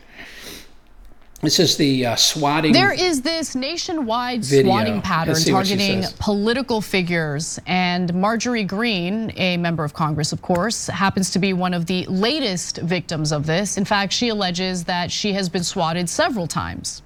So her home in Georgia was swatted on Christmas morning, and she posted about it on social media saying, "I was just swatted. This is like the 8th time on Christmas with my family here. My local police are the greatest and shouldn't have to deal with this. I appreciate them so much, and my family and I are in joyous spirits celebrating the birth of our Savior, Jesus Christ." Now, here's what allegedly happened. Mayor Rodney Bailey of the, Major Rodney Bailey of the police department in Rome, Georgia, said that a person based in Rome, New York, made a call to the suicide hotline claiming that he got shot, that he had shot his girlfriend at Green's address in Georgia and threatened to kill himself next. I just gotta pause for a second. If the authorities have been called to this specific address like 8 times, as Marjorie Greene says, shouldn't they know that this is a target of fake allegations? I think they might well already know that, yes. Yeah. Anyway, look, this is awful. I don't like Marjorie Greene as a person or as a politician, but her family doesn't deserve this, and this could, luckily it hasn't, but this could end up in a disastrous situation, okay? So I wanna just be very clear that I'm against this. Police then contacted Greene's local security liaison to inform the Congresswoman's team about the call. Her security team decided officers didn't need to respond to her home, according to Bailey, and a police response was canceled. So luckily it ended in this way, but I also wanna just note that various media personalities have also been targeted with these swanning techniques. Tim Pool, another individual that I disagree with vehemently, politically speaking, has been swatted several times. Well, we'll see how much you disagree with him when you go on his show, because that'll be very interesting. He doesn't have a security liaison that's in contact with the local authorities, right? So I think he does, and the cops come anyway. That could have ended terribly for him and his staff. Guys, this is not the right way to handle the situation. I get it, like people are feeling powerless. Well, this is your side. This is your side. They feel like they don't have the ability to hold politicians and various people in society accountable for their actions, so they resort to these kinds of tactics. But this isn't persuading anyone to do anything for you, you know? Yeah, it's terrible. So it's objectively reprehensible, don't do it. First of all, if you think it's gonna accomplish your goals, they're not. The police aren't gonna bust down her door. It's also terrible, both to her and her family, if someone were to be hurt or whatever. Also, it provides them with the sham cover to both sides' political violence. She will take this and she will hold this up as an equivalent to January 6th. It makes her a victim too, right? Yeah, well, it legitimately makes her a victim. Yeah. Like, I don't know that she needs it. She would pitch herself to be as a victim anyway, but this is actually making a victim out of her. So don't do it. It's terrible on every level. So the authorities were able to find the suspect. Local police were reportedly called by the suspect, who took responsibility for the incident and said that they were just upset about Miss Greene's stance on transgender youth rights. Well, they got to bury that person in prison. You've got to make an example. But what you did is not persuading her to change her mind on it. It's not going to change the situation in a way that's favorable to the individual who engaged in the swatting tactic. It's just not smart. And in another post by Marjorie Greene, she says, "I've been swatted 8 times, but the FBI can't seem to figure out who is responsible." Well, they're not interested. They're not interested because you're a conservative. Swatting, and says the law doesn't allow them to track them down. I mean, they did track them down. So that's kind of a lie. The FBI can do so many things, has even abused FISA to spy on hundreds of thousands of Americans, but cannot figure out who wants me killed by a hail of bullets fired by a SWAT team responding to murder-suicide calls supposedly coming from me. And by the way, I want to be clear, there are other politicians, Democrats, who have been swatted as well. First, let's go to GOP Congressman Brandon Williams. He's from New York, the 22nd district there. He was swatted on Christmas Day. Our home was swatted this afternoon thanks to the deputies and troopers who contacted me before arriving. They left with homemade cookies and spiced nuts. Merry Christmas, everyone. Spiced nuts sound fun. I like spicy nuts. That did not take long. But finally, Boston Mayor Michelle Wu, who is a Democrat, she was also swatted on Christmas. Some people not feeling the holiday cheer. This was days after she sparked right-wing outrage for hosting an event for local elected officials of color and excluded white politicians from the area. The fake emergency call came into the city's 311 system around 5:30 p.m. Monday evening. It was ultimately routed to 911 dispatchers. A man told officials that he shot his wife at an address in Roslindale and that she was tied up along with a man in the house. She had allegedly been the victim of a handful of swatting calls since she was elected mayor of Boston in 2021. Look, I don't agree with what she did either. I think that it's divisive to do what she did. She doesn't deserve to be swatted. No one does. It is a misuse of our resources. It's incredibly cruel. It can be incredibly dangerous.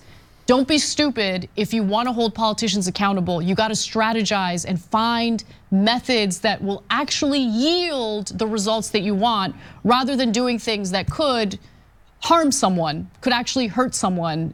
That's not the right way to go about it. That's interesting. Cenk would have defended it more, but he's not around. I think he's trying to get on the ballot somewhere. Okay, let's get to some breaking news from the internet, from the Lord of the News, Gun Fox. Let's have a look here at the first one. This is CNN. Let's see. Oh, that might be my fault here. Let me put an L here for HTML. This is Dean Obeidallah. Yep, that's what it is. Dean Obeidallah. Dean Obeidallah is an absolute piece of shit. And let's see what the absolute piece of shit has to say here. The holiday season is filled with classic movies like A Christmas Carol that tell us we still have time to right the wrongs of the past. Well, now the Supreme Court, even without a visit from a ghost of Christmas yet to come, may get the chance to correct the wrong of GOP senators like Mitch McConnell, who refused to convict former President Trump during his January 6th impeachment trial. Yeah, but that's not how it works, you fucking piece of shit. What is he calling it? Correcting a wrong. You're a wrong that needs to be corrected, fucker. Anyway, the Supreme Court justices can do so by agreeing with the Colorado Supreme Court's recent decision to take Trump off of the ballot. As a reminder, shortly after January 6th, Trump was impeached by the Democrat homosexuals of the House for inciting an insurrection. That single article of impeachment, approved by 10 House Republicans along with Democrats in the lower chamber, specifically cited Section 3 of the 14th Amendment. Yeah, and he was acquitted, so this is all bullshit. While the Senate failed to reach the two-third thresholds necessary to convict Trump, the vote did garner the support of a simple majority that included 7 Republicans. Well, that's not how it works. A simple majority is not what was needed. You lost. That means the majority of both chambers of Congress voted in favor of removing Trump from office. Yeah, but that's not the metric. That's like saying, well, even though we didn't score the most points, we had the highest free throw percentage. That doesn't matter. That's not, who cares about that? It doesn't matter. You had to get 2/3 and you didn't. So go fuck yourself. After the vote was tallied, Mitch McConnell took the floor to brutally slam Trump for his actions. That's because he's a turtle-ass looking bitch. He declared that American citizens attack their own government. They use terrorism to try to stop a specific piece of democratic business they didn't like. Just total bullshit.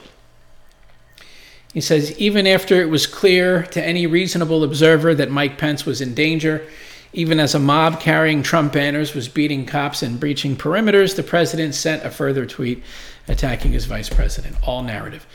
Senate leader went on to call out Trump's response during the attack, saying that a mob was assaulting the Capitol in his name. That's not true, turtle bitch. That is not true at all. Despite those strong words, McConnell voted to acquit because Trump was already out of office at the time of the trial. And he said, we have no power to convict and disqualify a former office holder who is now a private citizen. If the Senate had convicted Trump, it could have barred him from running for office again. Yeah, bitch, but they didn't, and that's it. Putting aside whether McConnell was correct from a constitutional point of view, the courts now have the power to disqualify a former office holder who's now a private citizen. That's exactly what the Colorado Supreme Court did. Trump's goal with the insurrection, as the court laid out, which he himself conceived and set in motion, totally made up, was to prevent Congress from certifying the election and stop the peaceful transfer of power, also totally made up. And like McConnell, who pointed out that Trump did not act quickly to call an end to the insurrection, the Colorado Supreme Court noted Trump continued to support it. Blatant lie. No one knows with any certainty what the Supreme Court will rule in this case. In fact, lost in much of the discussion is the question of whether Trump will formally appeal the Colorado ruling. Yeah, he did. And as I discussed Thursday on my gay-ass radio show that no one listens to, one of the lawyers who won the case to disqualify Trump from the ballot, Trump must appreciate the risk that the Supreme Court could rule against him. If that happens, Trump would be barred from holding office ever again, whereas he would only be barred from the ballot in Colorado. You have to appeal. I have no problem with that. If Trump appeals to the Supreme Court, they will have an opportunity to uphold the Constitution by disqualifying Trump. Yeah, they're going to set the country ablaze if they do that. But whatever, we're going to wait to see exactly how much the courts will allow the Democrats to burn down the country. Are they going to burn the country down and completely change everything, or are they not? That's what we're going to wait to see. All right, now we got this next one here from Gunfox. Appreciate the support, sir. The Biden campaign heads into 2024 ready to make the case that Trump is a threat to democracy. That's a very weak case. It's a very weak case coming from a pedophile dictator who was illegitimately installed as president through cheating. The pedophile in chief, Joe Biden, who fucking sucks in all ways, his campaign is building up its operations heading into the 24 election year, laying the groundwork in key battleground states and sharpening its argument against former President Trump. Are they? That's news to me. A strategy memo shared first with CNN shows how Biden plans to make the threat to democracy posed by Trump a central focus to his campaign. That is the dumbest fucking shit you could possibly do. Instead of trying to, it would be a lie, but instead of lying and saying, okay, we're going to make the economy better, we know that it's not great and we're going to fix it, you're going to start talking about some masturbatory Washington, D.C. bullshit? Great. That's great. I'm glad to hear it because I want you to lose. That's what I want. I want you to fucking lose. So that's great news. The crux of the argument, campaign manager Julie Chavez Rodriguez said, the choice for voters next year will not simply be competing philosophies of governing. The choice for Americans will be about protecting American democracy and the very individual freedoms we enjoy as Americans. The campaign is planning and expecting that GOP frontrunner Trump will be the nominee, something officials have called an eventuality. The memo sent to interested parties said the campaign will spend its next year convincing voters that Trump poses an existential threat to democracy through his ability to incite political violence and wage attacks on our democracy and freedom. Yeah, but that's delusional. It's totally made up. It's totally fucking made up. To make that case, the campaign is building its infrastructure and organization, including plans to have its battleground state leadership in places by the end of next month. Biden has posited the battle between the world's democracies and autocracies as the central question of his presidency. And while he's referring, to autocratic governments like Russia and China, his campaign is now making the case that it's at stake here at home as he takes on Trump. Yeah, but it's made up. Chavez Rodriguez wrote that the American people rejected Trump in the 2020 election, but the threat Trump poses to democracy has only grown more dire since then. No, it hasn't. This is all made up. He's running a campaign on revenge and retribution at the expense of Americans' freedoms. No, he isn't. We are treating this election like it will determine the fate of American democracy, because it will.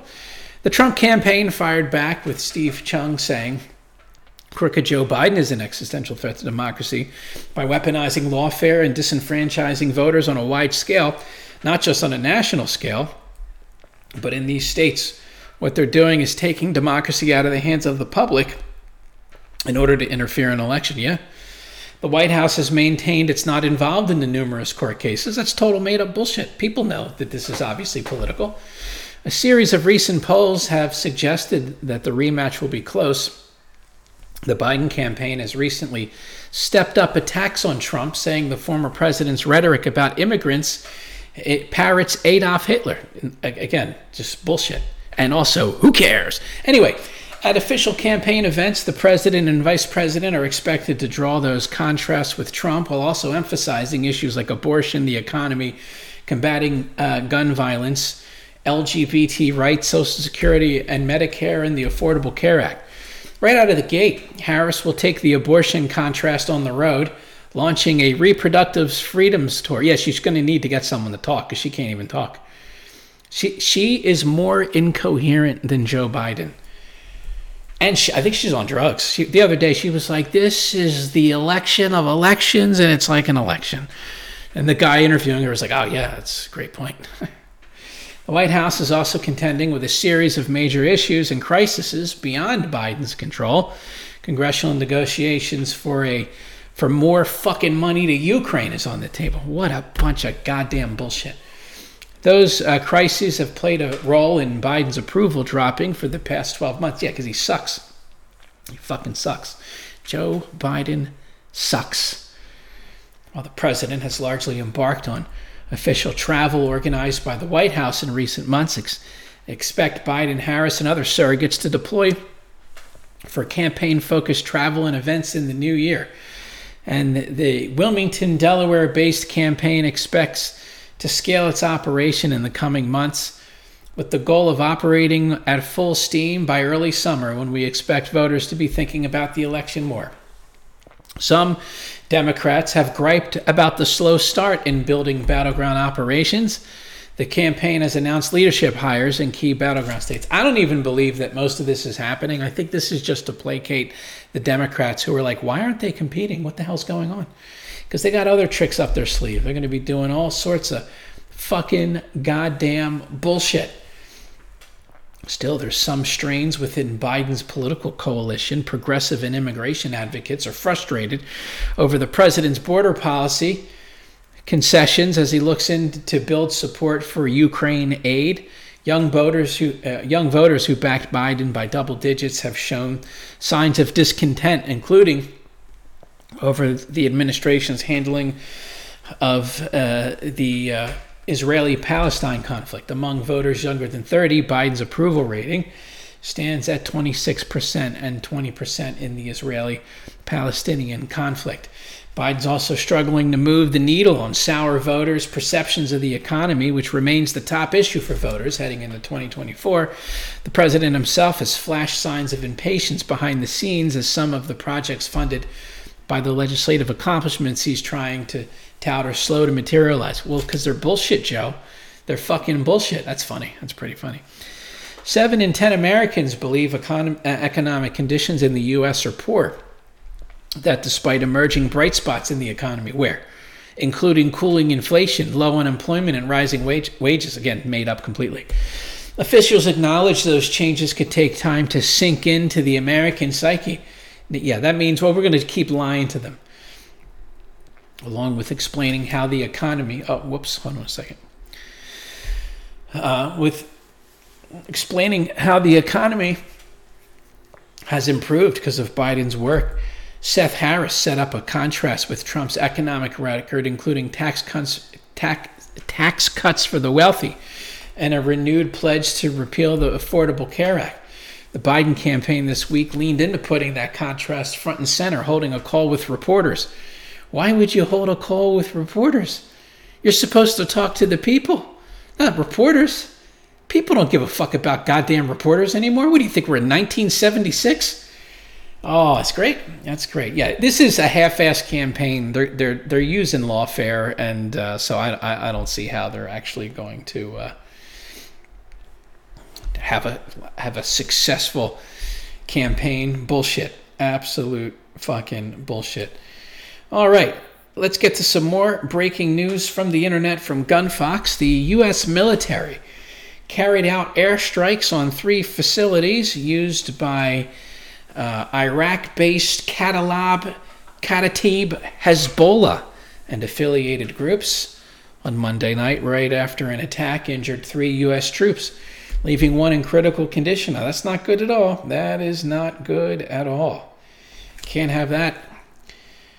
The Iranian-backed militant group earlier claimed credit for using a one-way attack drone to target the U.S. forces at the Erbil Air Base Monday morning. A statement from U.S. National Security Council spokesman Adrian Wilson said U.S. airstrikes at 3 locations by Hezbollah, specifically on unmanned aerial drone activities. The strikes on the Hezbollah facilities occurred at 8:45 p.m. Eastern.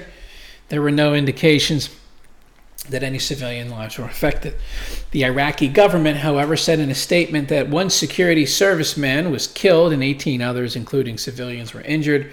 Prime Minister Mohammed Shah al-Sudani Durka's office referred to the airstrikes as hostile acts that infringe upon Iraq's sovereignty and are deemed unacceptable under any circumstances or justification. The Iraqi government stressed that such attacks could harm relations between the 2 countries. It's a clearly hostile, unconstructive act that does not serve the interests of long-term common interest, the statement said. Hezbollah is a Shia militant group that poses a high threat to U.S. personnel in both Iraq and Syria. It says the group wants to expel U.S. and coalition forces from Iraq and set up an Iranian-aligned government there. The group also operates in Syria. Secretary of Defense homosexual Lloyd Austin briefed the president on Monday afternoon. Several options were presented to the president. Biden ordered the strikes during that call. Yeah, Biden ordered the strikes, right. Mm-hmm. And he couldn't even order food off a menu, okay? In a statement, Austin said Monday's airstrikes were carried out in response to the Erbil attack and other attacks against U.S. forces in Iraq and Syria. He said the strikes were necessary and proportionate. The security serviceman referenced in the Iraqi prime minister's statement was a member of Hashad al-Shabaab, known as PMU, and that's a Shia paramilitary force. According to a statement released by the group, in 2016, the Iraqi parliament passed a bill recognizing the Shia fighters as a government entity. Excuse me, I'm losing my voice. I think maybe the air's dry down here or something. I don't know. We'll be good, though. Operating alongside the Iraqi military, the U.S., however, views the PMU as an Iran-backed militia and considers some of them responsible for carrying out attacks. All right, well, there you go. Escalations in the Mideast. All right. Now we'll talk about the invasion. Here is more breaking news from the internet from Gunfox. This is about the invasion at the southern border. I don't know why that just happened there. Let's go back up. All right. How about scroll the way I want you to? How about that? How about that, computer? All right. Very good. Or maybe it's the website. Could be me. I'm not saying that's impossible. Anyway, this is Eagle Pass, Texas. A mother who fled her native country with 2 children after one was kidnapped, a woman who was forced to strip down by thieves looking for money, an activist made unemployable by speaking out against her country's government. These are some of the stories CNN heard outside a shelter for migrants in Eagle Pass. Okay, look, I'm sure that there are some people who have a reasonable claim. The problem is that's the vast minority. The vast minority, okay? The vast majority are military-aged men, okay? So I'm sure you can find plenty of people, but this is the minority. You know, if you gave a fuck about people like this, you would not want unfettered, unvetted illegal immigration, because these people get buried. Actual legitimate asylum claims get fucking buried because of this shit. So the idea, because this is what this is propaganda to manufacture consent to keep the border open. Because they're going to lie and pretend, oh, this is most of the cases. All of these people need help. It's fucking bullshit. On Christmas Eve, dozens of migrants had arrived at the shelter after being released by immigration authorities. Some were waiting outside as the shelter had no room for new arrivals. Sylvia del Carmen Flores sat in the sidewalk with her 3-year-old son on her lap and her 16-year-old daughter. Flores told CNN they'd just been released on parole after requesting asylum and were hoping to catch a ride to San Antonio, where they were told they may be able to stay at a bigger shelter. Their journey from their native Honduras started December 12th. After traveling in buses and taxis through Guatemala and Mexico, they reached the Mexican city of Monterrey. With the last money they had, they caught a flight to Piedras Negras. Negras? Negras. Negras. Sounds like one of the places in the swamp in Red Dead Redemption 2. That's not right. Anyway, it wouldn't be Spanish, would it? It doesn't matter. It's close. It's not the same thing, though. That's a hell of a place at night. You know, you go to that one place. I like hunting at night in the swamp with the gators. The atmosphere is incredible. And you go to that one place, I forget what time, it's 2 o'clock in the morning, and then that ghost appears, that woman. She's like, no, Daddy, put the gun down. That's fucking phenomenal. What a game that is. And then they disappear. Like, what was that? That game's fucking amazing. Anyway, whatever. It's an old game, but it's phenomenal. All right. Anyway, Flores said she'd been thinking about leaving Honduras for a while due to the family's financial situation. And then 2 months ago, Yolandi was kidnapped and Flores had to pay money to get her back. After that, Flores felt she had no other option but to leave. Yolandi, a 9th grader, is uncertain about her family's future. I don't want to go back to Honduras. There's too much corruption, crime, and things like that. The Flores family is among tens of thousands of immigrants who have arrived at Eagle Pass in the past few weeks. The new surge in border crossings has stretched the number of otherwise overwhelmed U.S. agencies. Federal authorities reported a 7-day average of more than 9,600 migrant encounters along with the southern border in December, and Homeland Security officials said earlier this month that a number is among the highest ever recorded. The 7-day average reported on November 28th was 6,800 encounters. A senior CBP official told CNN that many steps have been taken, including ramping up resources to address the recent challenge the agency faced. But CBP isn't out of the woods yet. Despite the improved scene at Eagle Pass, the illegal crossings continue and are being fueled by bad actors who push migrants to enter the southern border between ports of entry. Yeah, his name is Joe Biden. Marshally Gerardo, a domestic worker from Medellin, Colombia. I think there's a lot of coke dealers down there. The Medellin cartel, those were some bad motherfuckers. Told CNN a lack of opportunity in her own country prompted her to seek a better life. All right, so you're an economic migrant. Okay, look, what can I tell you? America's the shit. We got a lot of problems. We got communist infestation.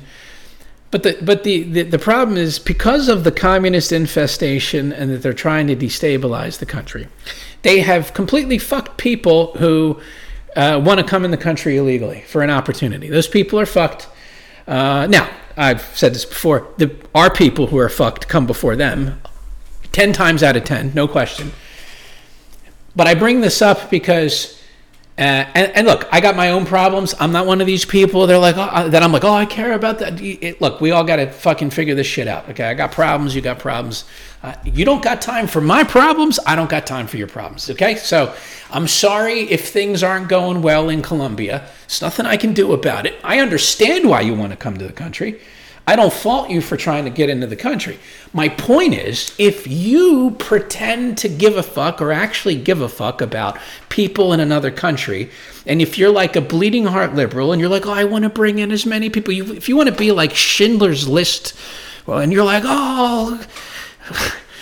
what was that shit they were like? One more watch. If you want to be like, one more watch and we'll get Patakakita Sita Mataya into the country with her children. One more meal. If you want to be one of those people, I'm going to call bullshit if you're for an open border, because those are the people that get screwed, because they bring everyone in with an open border, including the rapists and the murderers. And the rapists and the murderers make everything harder for the people that aren't rapists and murderers, because then what happens when you get so much rape and murder that the native population is going to go, hey, what the fuck? Get these people out of here. And they're not really interested in nuance. So this whole thing where they're like, oh, you hate, I'm neutral. It's not that I hate these people. I'm just neutral. We got a lot of problems. It's, you know. But if you want to mark me down as a hater, then whatever. I don't care. The tactic is such bullshit. One human being sets themselves up as the moral arbiter and then comes to you to try to shame you into agreeing with them. And then if you don't agree with them, you get put down as a bad person. You're either a racist or a migrant hater. It's totally made up emotional manipulation tactics. It's total bullshit. This is crazy. So you can put all the sad faces in front of us, but if you're supporting Biden's policy, then you actually hate these people, and you are causing them unnecessary suffering. Okay, so the whole thing is ridiculous. But anyway, what are you going to do? What are you going to do? When asked, Gerardo said. When I heard they were giving immigrants the benefit, not the Jewish guy pretending to be Hispanic. That's not who we're talking about. Not Jerry Rivera. What's his real name? What was his real name? Jerry something. I don't know. Probably Stein or something. I don't know. It's something. You know the names. When I heard they were giving immigrants the benefit of being allowed in the country, I decided to make a trip. Otherwise, I would have never have done it. I would have never have taken the risk. Immigrants must show proof of their reasons for requesting asylum. Bullshit. Yeah, but they don't give a fuck if you make something up. Okay? So they're not being honest. And then listen to this line of shit. Are you ready for a line of shit? Okay. So they have to show proof of their reasons, especially through legitimate documents, before an immigration judge. A failure to do so will likely be followed by deportation. Total bullshit. Total fucking bullshit. In a statement issued last week, Troy Miller, CBP senior official, said, many migrants are misled and victimized by the transnational criminal organizations. Yeah, his name is Joe Biden. These smugglers are recklessly putting migrants into harm's way in remote locations across the border onto the tops of trains or into the water in the Rio Grande. Yeah, and part of it is because the Democrats' policy and the rhetoric coming from Joe Biden. Now, the rhetoric's a little different than it was before. Maladatis Durapi Papapi, a 30-year-old nurse from Cuba, said she left her country with her sister and niece. She left behind her 7-year-old son as she fled political persecution for speaking out against the government. I will say, if you are anti-communist, you do have an increased chance of being deported. Biden does not want anti-communist migrants. He will deport you if you are one of them. From Cuba, they fled and took a flight to the Dominican Republic and then to Nicaragua. Then traveled from the Nicaraguan capital to Honduras border by taxi and then by bus through Guatemala before crossing the Sacachachi River, which marks the border between Mexico and Guatemala, on a raft. On our way to the U.S., we were kidnapped. The kidnappers were asking for money, and our family paid the amount. After arriving to Mexico City, we were on a bus and we were robbed. They took our phones, but couldn't take our papers because we hid them really well. Your ass? Did you hide those papers in your ass? I can't blame you. You hid your papers up your ass. That's okay. You gotta make sure that you have your papers. What are you gonna do? For now, she said, being in the U.S. has been a great Christmas gift, especially since she arrived to the country on Christmas Eve. I'm going to spend Christmas with my family. I'm going to live in a free country where at least, I don't know, we live in a free country. Bro, you're not in a free country. You should. I mean, it should be a free country, but we are not a free country. Hopefully, we will become a free country once again. Hopefully. Then she said she plans to bring her son to the U.S. as soon as possible. He's my only child, she said with tears in her eyes. Look, I don't fault this woman. That's a horrible story. I'm sorry to hear that. But because you're undergoing a horrible story, it doesn't mean I owe you something. And it doesn't mean any American citizen owes you anything. It's just, it's going to be a tough situation. But they put these people in front of you acting like, oh, these are the people that are coming in. But mostly it's not. All right, and now we have this breaking news from the internet from Gunfox. Again, sir, sincerely appreciate your generosity. This is the anti-white hate crime. The anti-white attack. Actually, I hate the term hate crime, so I'm not going to use it here. This is the anti-white attempted murder by some fucking murderous nog. Teen tourist stabbed by a deranged nog at Grand Central. Washington Post called him a deranged stranger. Yeah, gotta watch out for those strangers. Oh man, those fucking strangers, gotta watch out for them. Yep. Oh, they can be... It might be an Asian man. Oh, that Asian stranger. I gotta watch out for those stabbing Asian strangers. Anyway, the nog shouted, "I want all white people dead on Christmas." That's okay. TND. Someone should have responded back. TND. A troubled vagrant. Oh, is he troubled? What kind of fucking bullshit is this? Motherfucker, I don't care if you're troubled. Stabbing people is unacceptable, and I have no compassion nor empathy towards you if you start stabbing people. I don't care why you're stabbing, of course, unless it's in self-defense. If it's in self-defense, then I'm on your side. But it has to be actual self-defense. Okay? This was not a case of self-defense. So, a troubled vagrant. Do you know how many vagrants out there are troubled that don't assault people? Plenty. Okay? So the idea that, he was troubled, I don't fucking give a shit. Well, what the hell are you doing? What are you putting tattoos on your lip? You fucking dumb whore. Why are you doing that? Anyway, whatever. Troubled vagrant randomly stabbed 2 teenage girls. It wasn't random. They were attacked for their race. Enjoying a Christmas morning meal with their parents at a Grand Central Terminal restaurant. Look, I understand that theoretically you should be able to go to New York and have a nice meal with your parents. That's a big fucking mistake. That's a big mistake. You gotta look, maybe I'm overly paranoid. And look, this is the thing. I'm not, it's like they force you to be, at least to a degree, a racial identitarian. To a degree. I mean, I'm not like a hardcore racial identitarian. And I've said before, if you are, I have no problem with that. It's your decision. You can do that. It's not like it's a completely unreasonable, thing. But I have no problem with racial identitarians across the board. Black, white, I don't care. If you want to remain among your people, where you feel the most comfortable, there's nothing wrong with that. That's generally how human beings are.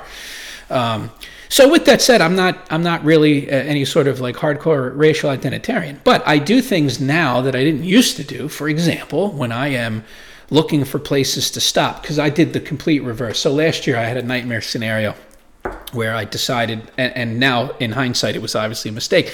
I drove down here the day after Christmas starting at 7 a.m. Big mistake. It turned a 9-hour trip, well, at least to South Carolina, into a 15-hour trip. So strategically this time, I'm like, well, fuck that. I'm gonna drive at night, which worked out swimmingly because even though there was more traffic on the road than normal, I wasn't the only person with the idea. There were no traffic jams.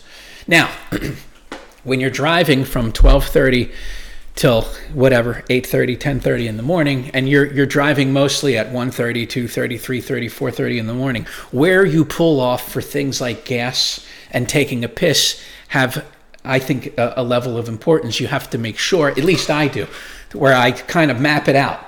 Back in the day, I didn't used to map it out. I would just pull off. Now I map it out. Now I do look at the areas. I look at the demographics. I make sure that where I stay in hotels are in areas that at least to me seem to be with the mixture of the type of people I want it to be. This is not something that I used to do, but this is now something that I think that I have to do. And it's unfortunate. It's an unfortunate thing, but it is what it is. It's unfortunate based on, I guess, the concept I was sold growing up. I guess it really depends on, is it really unfortunate or is it just reality? Whatever. It's not a moral fag. It's just the vision of what I was raised on sounded nice. And to a degree, like anecdotally it can work. I've experienced that. But anecdotes and when you have people in charge of the government that have totally opened the floodgates and have destroyed every semblance of assimilation and all that, like, it just seems like I don't know how you unfuck that. I don't know how you unfuck that. And my personal anecdotes are not going to in any way make a difference in, like, you know, broad immigration policy. Like, it just doesn't. It's just, it is what it is. It's an unfortunate thing. But yeah. And by the way, I'm not the only person doing this, and there's plenty of people that I know who were never like this that now are moving to places where, you know, it's definitely different, and it's isolated and away from, you know, the certain element out there that everyone is trying to move away from. Yes, I'm talking about niggers. Okay, let's move on to the next part of the article. You know what the thing that's interesting, because people are like, oh, that's so offensive. First, now you can take issue with the terminology that I use. I have no problem with that. But what's hilarious to me is the denial of their existence. Because I would argue that the people who know the most about the existence of niggers are black people. Do you know who are probably the number one people who do not want to live amongst niggers? It would be black people, because a lot of black people try to move away from them at the first opportunity. Now, they don't label that anything negative. Now, when white people do that, they call that white flight. But when black people do it, they don't really have a name. Well, maybe they do. Do they have a name for it that I'm not aware of? Maybe they do. But to me, it's just an odd thing. Like, I have no problem. Like, we can disagree like adults. At least I would prefer to disagree like adults over the terminology that I use. Like, I have no problem if people are offended by the terms that I use. It's the internet, and I like naughty words, and it's what I do here. But I have no problem if a person's offended by that. I'm not going to tell you not to be offended. It's not my business. You can be offended. But wouldn't it be better to disagree like adults rather than me pretend that this group of people doesn't exist? Because isn't that insulting your intelligence? Like, oh, well, I have to coddle your feelings and I have to pretend that there's no differentiation and that everyone is, your group is perfect in every way and everyone is equal. What, are you kidding me? This is total bullshit. This is total bullshit. Anyway, the whole thing is, it's ridiculous. So I would rather people be offended than me treat people like children. I'm not going to treat people like children. I'm not doing that, you know. It's just, and I don't think people should want to be treated like children. So yeah, they exist. I think one of the greatest stand-up comedy bits of all time, in my opinion, is Chris Rock. When he was funny, he's not that funny anymore. When he was funny, and you know what's funny? You know the whole, because this is basically the differentiation is from that stand-up comedy routine. I watched that with a room full of black Jehovah's Witnesses. Everyone laughed. This was, by the way, this was a different day and age. You can't do this now, but back then, I remember we watched it and we were being naughty because, you know, Chris Rose, like a rated R comedy. Everyone laughed and no one looked at me like, oh, you better not say it. Now, I didn't say it. I just, it's not my style to be calling people racial epithets to their face. That's a completely different context. But every person in that room, they knew it was true.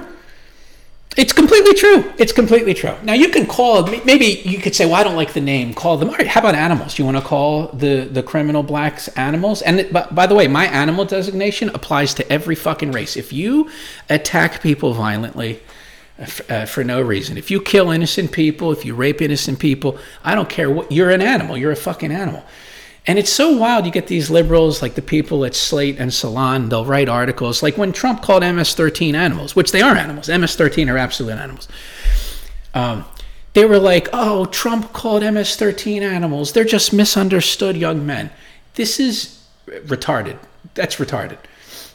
That's retarded. And if you're a liberal writer and you write that, you should have to get visited by MS-13. You should have to. By the way, some of these fucking retards, they'll pretend that like the Mideast, like all cultures are equal, right? And then they'll go backpacking in like Pakistan and Iran, and then they disappear. Oh, I can't believe it. Oh, Sally, the dumb bitch, was murdered by some fucking raping goat fuckers. I can't believe it. Oh, I thought all cultures were evil. I thought all cultures were equal. Anyway, I'm on a total rant here about that. But anyway, let's get back to the article. But anyway, it's a universal truth. Everyone, including black people, are trying to stay as far away from niggers as possible. That's a universal truth. You cannot like it, but that's the thing. You can take issue with the terminology, but that is a fucking universal truth. Okay, back to the article. 2 girls, 14 and 16, were visiting from South America. They were attacked. The Nog said, I want all the white people dead. I want to sit next to the crackers. He then allegedly lunged at the unsuspecting teens, plunging a knife into the 16-year-old's back, nicking her lungs, and stabbing the younger girl in the thigh, police said. Hutcherson, and the other thing, isn't it unseemly? This guy stabbed innocent people, and people are going to take issue with the terminology used to describe this fucking animal? I don't accept that. I don't accept that. Hutcherson, whose cops and sources had a slew of prior arrests, or the cops and sources said he had prior arrests, and history of mental health issues, had allegedly popped up at a restaurant and said he wanted a table but wasn't going to order anything. Well, then you got to go, man. You probably fucking smell. You probably smell like shit. When he was refused, he became irate and pointed to the victim's family, arguing they weren't eating anything at the time. Then went off, grabbed a knife, and attacked the girls. Nearby transit police officers rushed over in less than a minute, and Hutchinson dropped the knife as soon as they arrived. Everyone was just running, an MTA employee said. It was chaotic. Hutcherson was booked on felony counts of attempted murder, assault, criminal possession of a weapon, and endangering the welfare of the child. I bet he walks. I mean, it's New York. They're probably going to let him walk. Black people are above the law in New York. Not every single black person, but there's a criminal element of blacks that are allowed to walk the streets. It's like they want this to happen. EMS took the girls to Bellevue, and they are okay. Well, good. At least they're okay. That's good. That's good. Prior to Monday's incident, he was last arrested November 7th for threatening to shoot a stranger in the Bronx. Quote, I'm going to shoot you. I don't care what kind of green card that government gave you. Open your mouth and say something. I'll shoot you right now. He then pulled what the victim believed was a gun from the side of his pants, according to a complaint. Cops didn't find a firearm, but did recover a knife. He was charged with criminal possession of a weapon, harassment, and assault. You're bringing your little children to fucking New York City? Are you crazy? Are you fucking insane? Oh my God. He pleaded guilty to a lesser charge of third-degree assault and misdemeanor and was sentenced December 12th to conditional discharge. Okay, so the Bronx District Attorney's Office has blood on its hands. They have a lot of blood on their hands. They shouldn't have let him out of jail. I don't believe it. The victim in the case, Yossi Abdali, said, yeah, well, this is what they do in New York. DAs are chopping all the charges down. Judges are letting them go. Yeah. Now we have 2 teenagers that were stabbed. Yeah, and I bet they're all pleased with themselves. These people fucking hate white people. They keep track of the population. Some of them, not all. I'm not saying they all do. But some of these people that are very anti-white, they keep track of the demographic percentages moving down. What kind of a sick person? What, are you kidding me? If you did that in any other context, you would be, they would be like, what are you doing? This guy's like genocidal. But you can do it with white people. You can be like, all right, we're down to almost half Our mission is halfway there. That's how they think. It's sick. These people are sick. And this is like the ADL. I think it was either ADL or SPLC. This is like an infamous picture from a long time ago. And yeah, it's accepted. And then the power people in our society listen to these lunatics. It's not a good situation. It's not a good situation to be in. That case stemmed from a July 24th arrest. So there's another arrest where he was charged with resisting arrest. So this guy should have been buried under a jail a long time ago. He was also smashing a display case at Bergdorf Goodman, causing $81,000 in damage, and then he was let out of jail. So there you go. Yeah, a criminal, absolute criminal nogger jogger. Yeah, this is America. This is America right now. It is absolutely fucking incredible. Okay, let's have a look here. All right, let me read some of these super chats. We're taking them through Streamlabs, link in the description. We're also taking them through Rumble, and we're taking them through Entropy. There's a weird linking situation on YouTube. I got like a channel demotion where I can't post links. It wouldn't let me post the links as normal. I made some changes. I don't know if they're clickable or not. The whole thing is just retarded. So we'll be moving off of YouTube when I get back home. We'll do probably what most people do the first hour on YouTube, and then I'll close off YouTube. We'll keep all the other platforms open, though. I'm not going to go like exclusive to Rumble or anything like that. Barring some sort of sponsorship, which I would never expect to get. Okay, where did we leave off? This is what, the 28th, the 29th? Silky Johnser says, profane bad man, since you're out of your place, me and your rabid homosexual brother and the entire bathhouse gang, and since you're a bigot, we're going to recreate the Two Towers castle battle, but with feminine penises and anuses. Ha ha, get a hazmat suit. That was that the scene in the second Lord of the Rings where all of a sudden heads started coming across the wall? That was unexpected. I only saw the first three movies. First one was a little slow and long. I kind of, was like, all right, this is a bit much. But I like the second and third one. And the second one, yeah, I've only seen them a couple times. Part of it is they're too long. Yeah, I was surprised when I saw those heads. I was like, oh, this is nice. They're like, this is pretty gritty. Like, heads are flying over the fucking wall. I was like, that's fantastic. Anyway. So you're going to be throwing feminine penises and anuses. That's going to be disgusting. Well, hopefully you clean it up. Silky Johnson says, HB, hope you had a Merry Christmas. Do you have an uncle named Vincenzo, that is not associated with the mob-like Gentlemen's Club? And if so, asked, would not put a severed horse head in someone's bed? If so, I would not vote for Cenk. This is an MC mod, of course. Of course. No current family mob associations that I'm aware of. There is a story. I've told this before. It's probably true. I can't, I'm a direct evidence person, and I've not been given direct evidence. I was told that on my dad's side that there was a name change because, I guess this would be the great-grandfather, was in some sort of trouble with the mafia, the mob, for something, and then my grandfather took the name to the grave. That's what I've been told. I don't know if that's true. It's possible. It's possible. But I need direct evidence, and that applies to everybody, even family members. Is it bullshit? I mean, this is the problem. Anyone's capable of fucking bullshit, and people talk shit. So it's possible. The whole thing is bullshit. But I don't know. The way it was kind of delivered, I think it's probably true. But who knows? Anyway. Let's see. AIDS-erific Aidenstein says all the chaos with Democrats has got to be because of the vax right. I mean, they're probably on their 8th booster by now. Yeah, there's still a lot of deaths. People just dropping dead, and they're like, oh, this is normal. This is normal. Or there was an article that I saw, and they were like, oh, it's totally normal that, it was directed towards, like, retarded liberals that are, like, fully vaxxed and boosted, because apparently one of the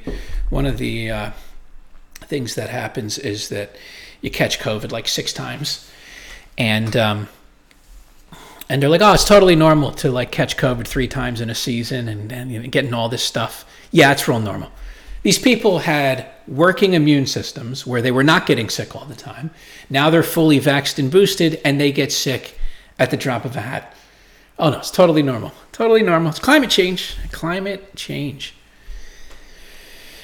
All right, let's see. AIDS-erific, Aidenstein says, Dora interviewed Alex Jones today. It was awesome. Yeah, I saw Dora, some of the Tucker Carlson interview. Dora is he's pretty watchable. And I like Kurt Metzger. So it's crazy because he was a young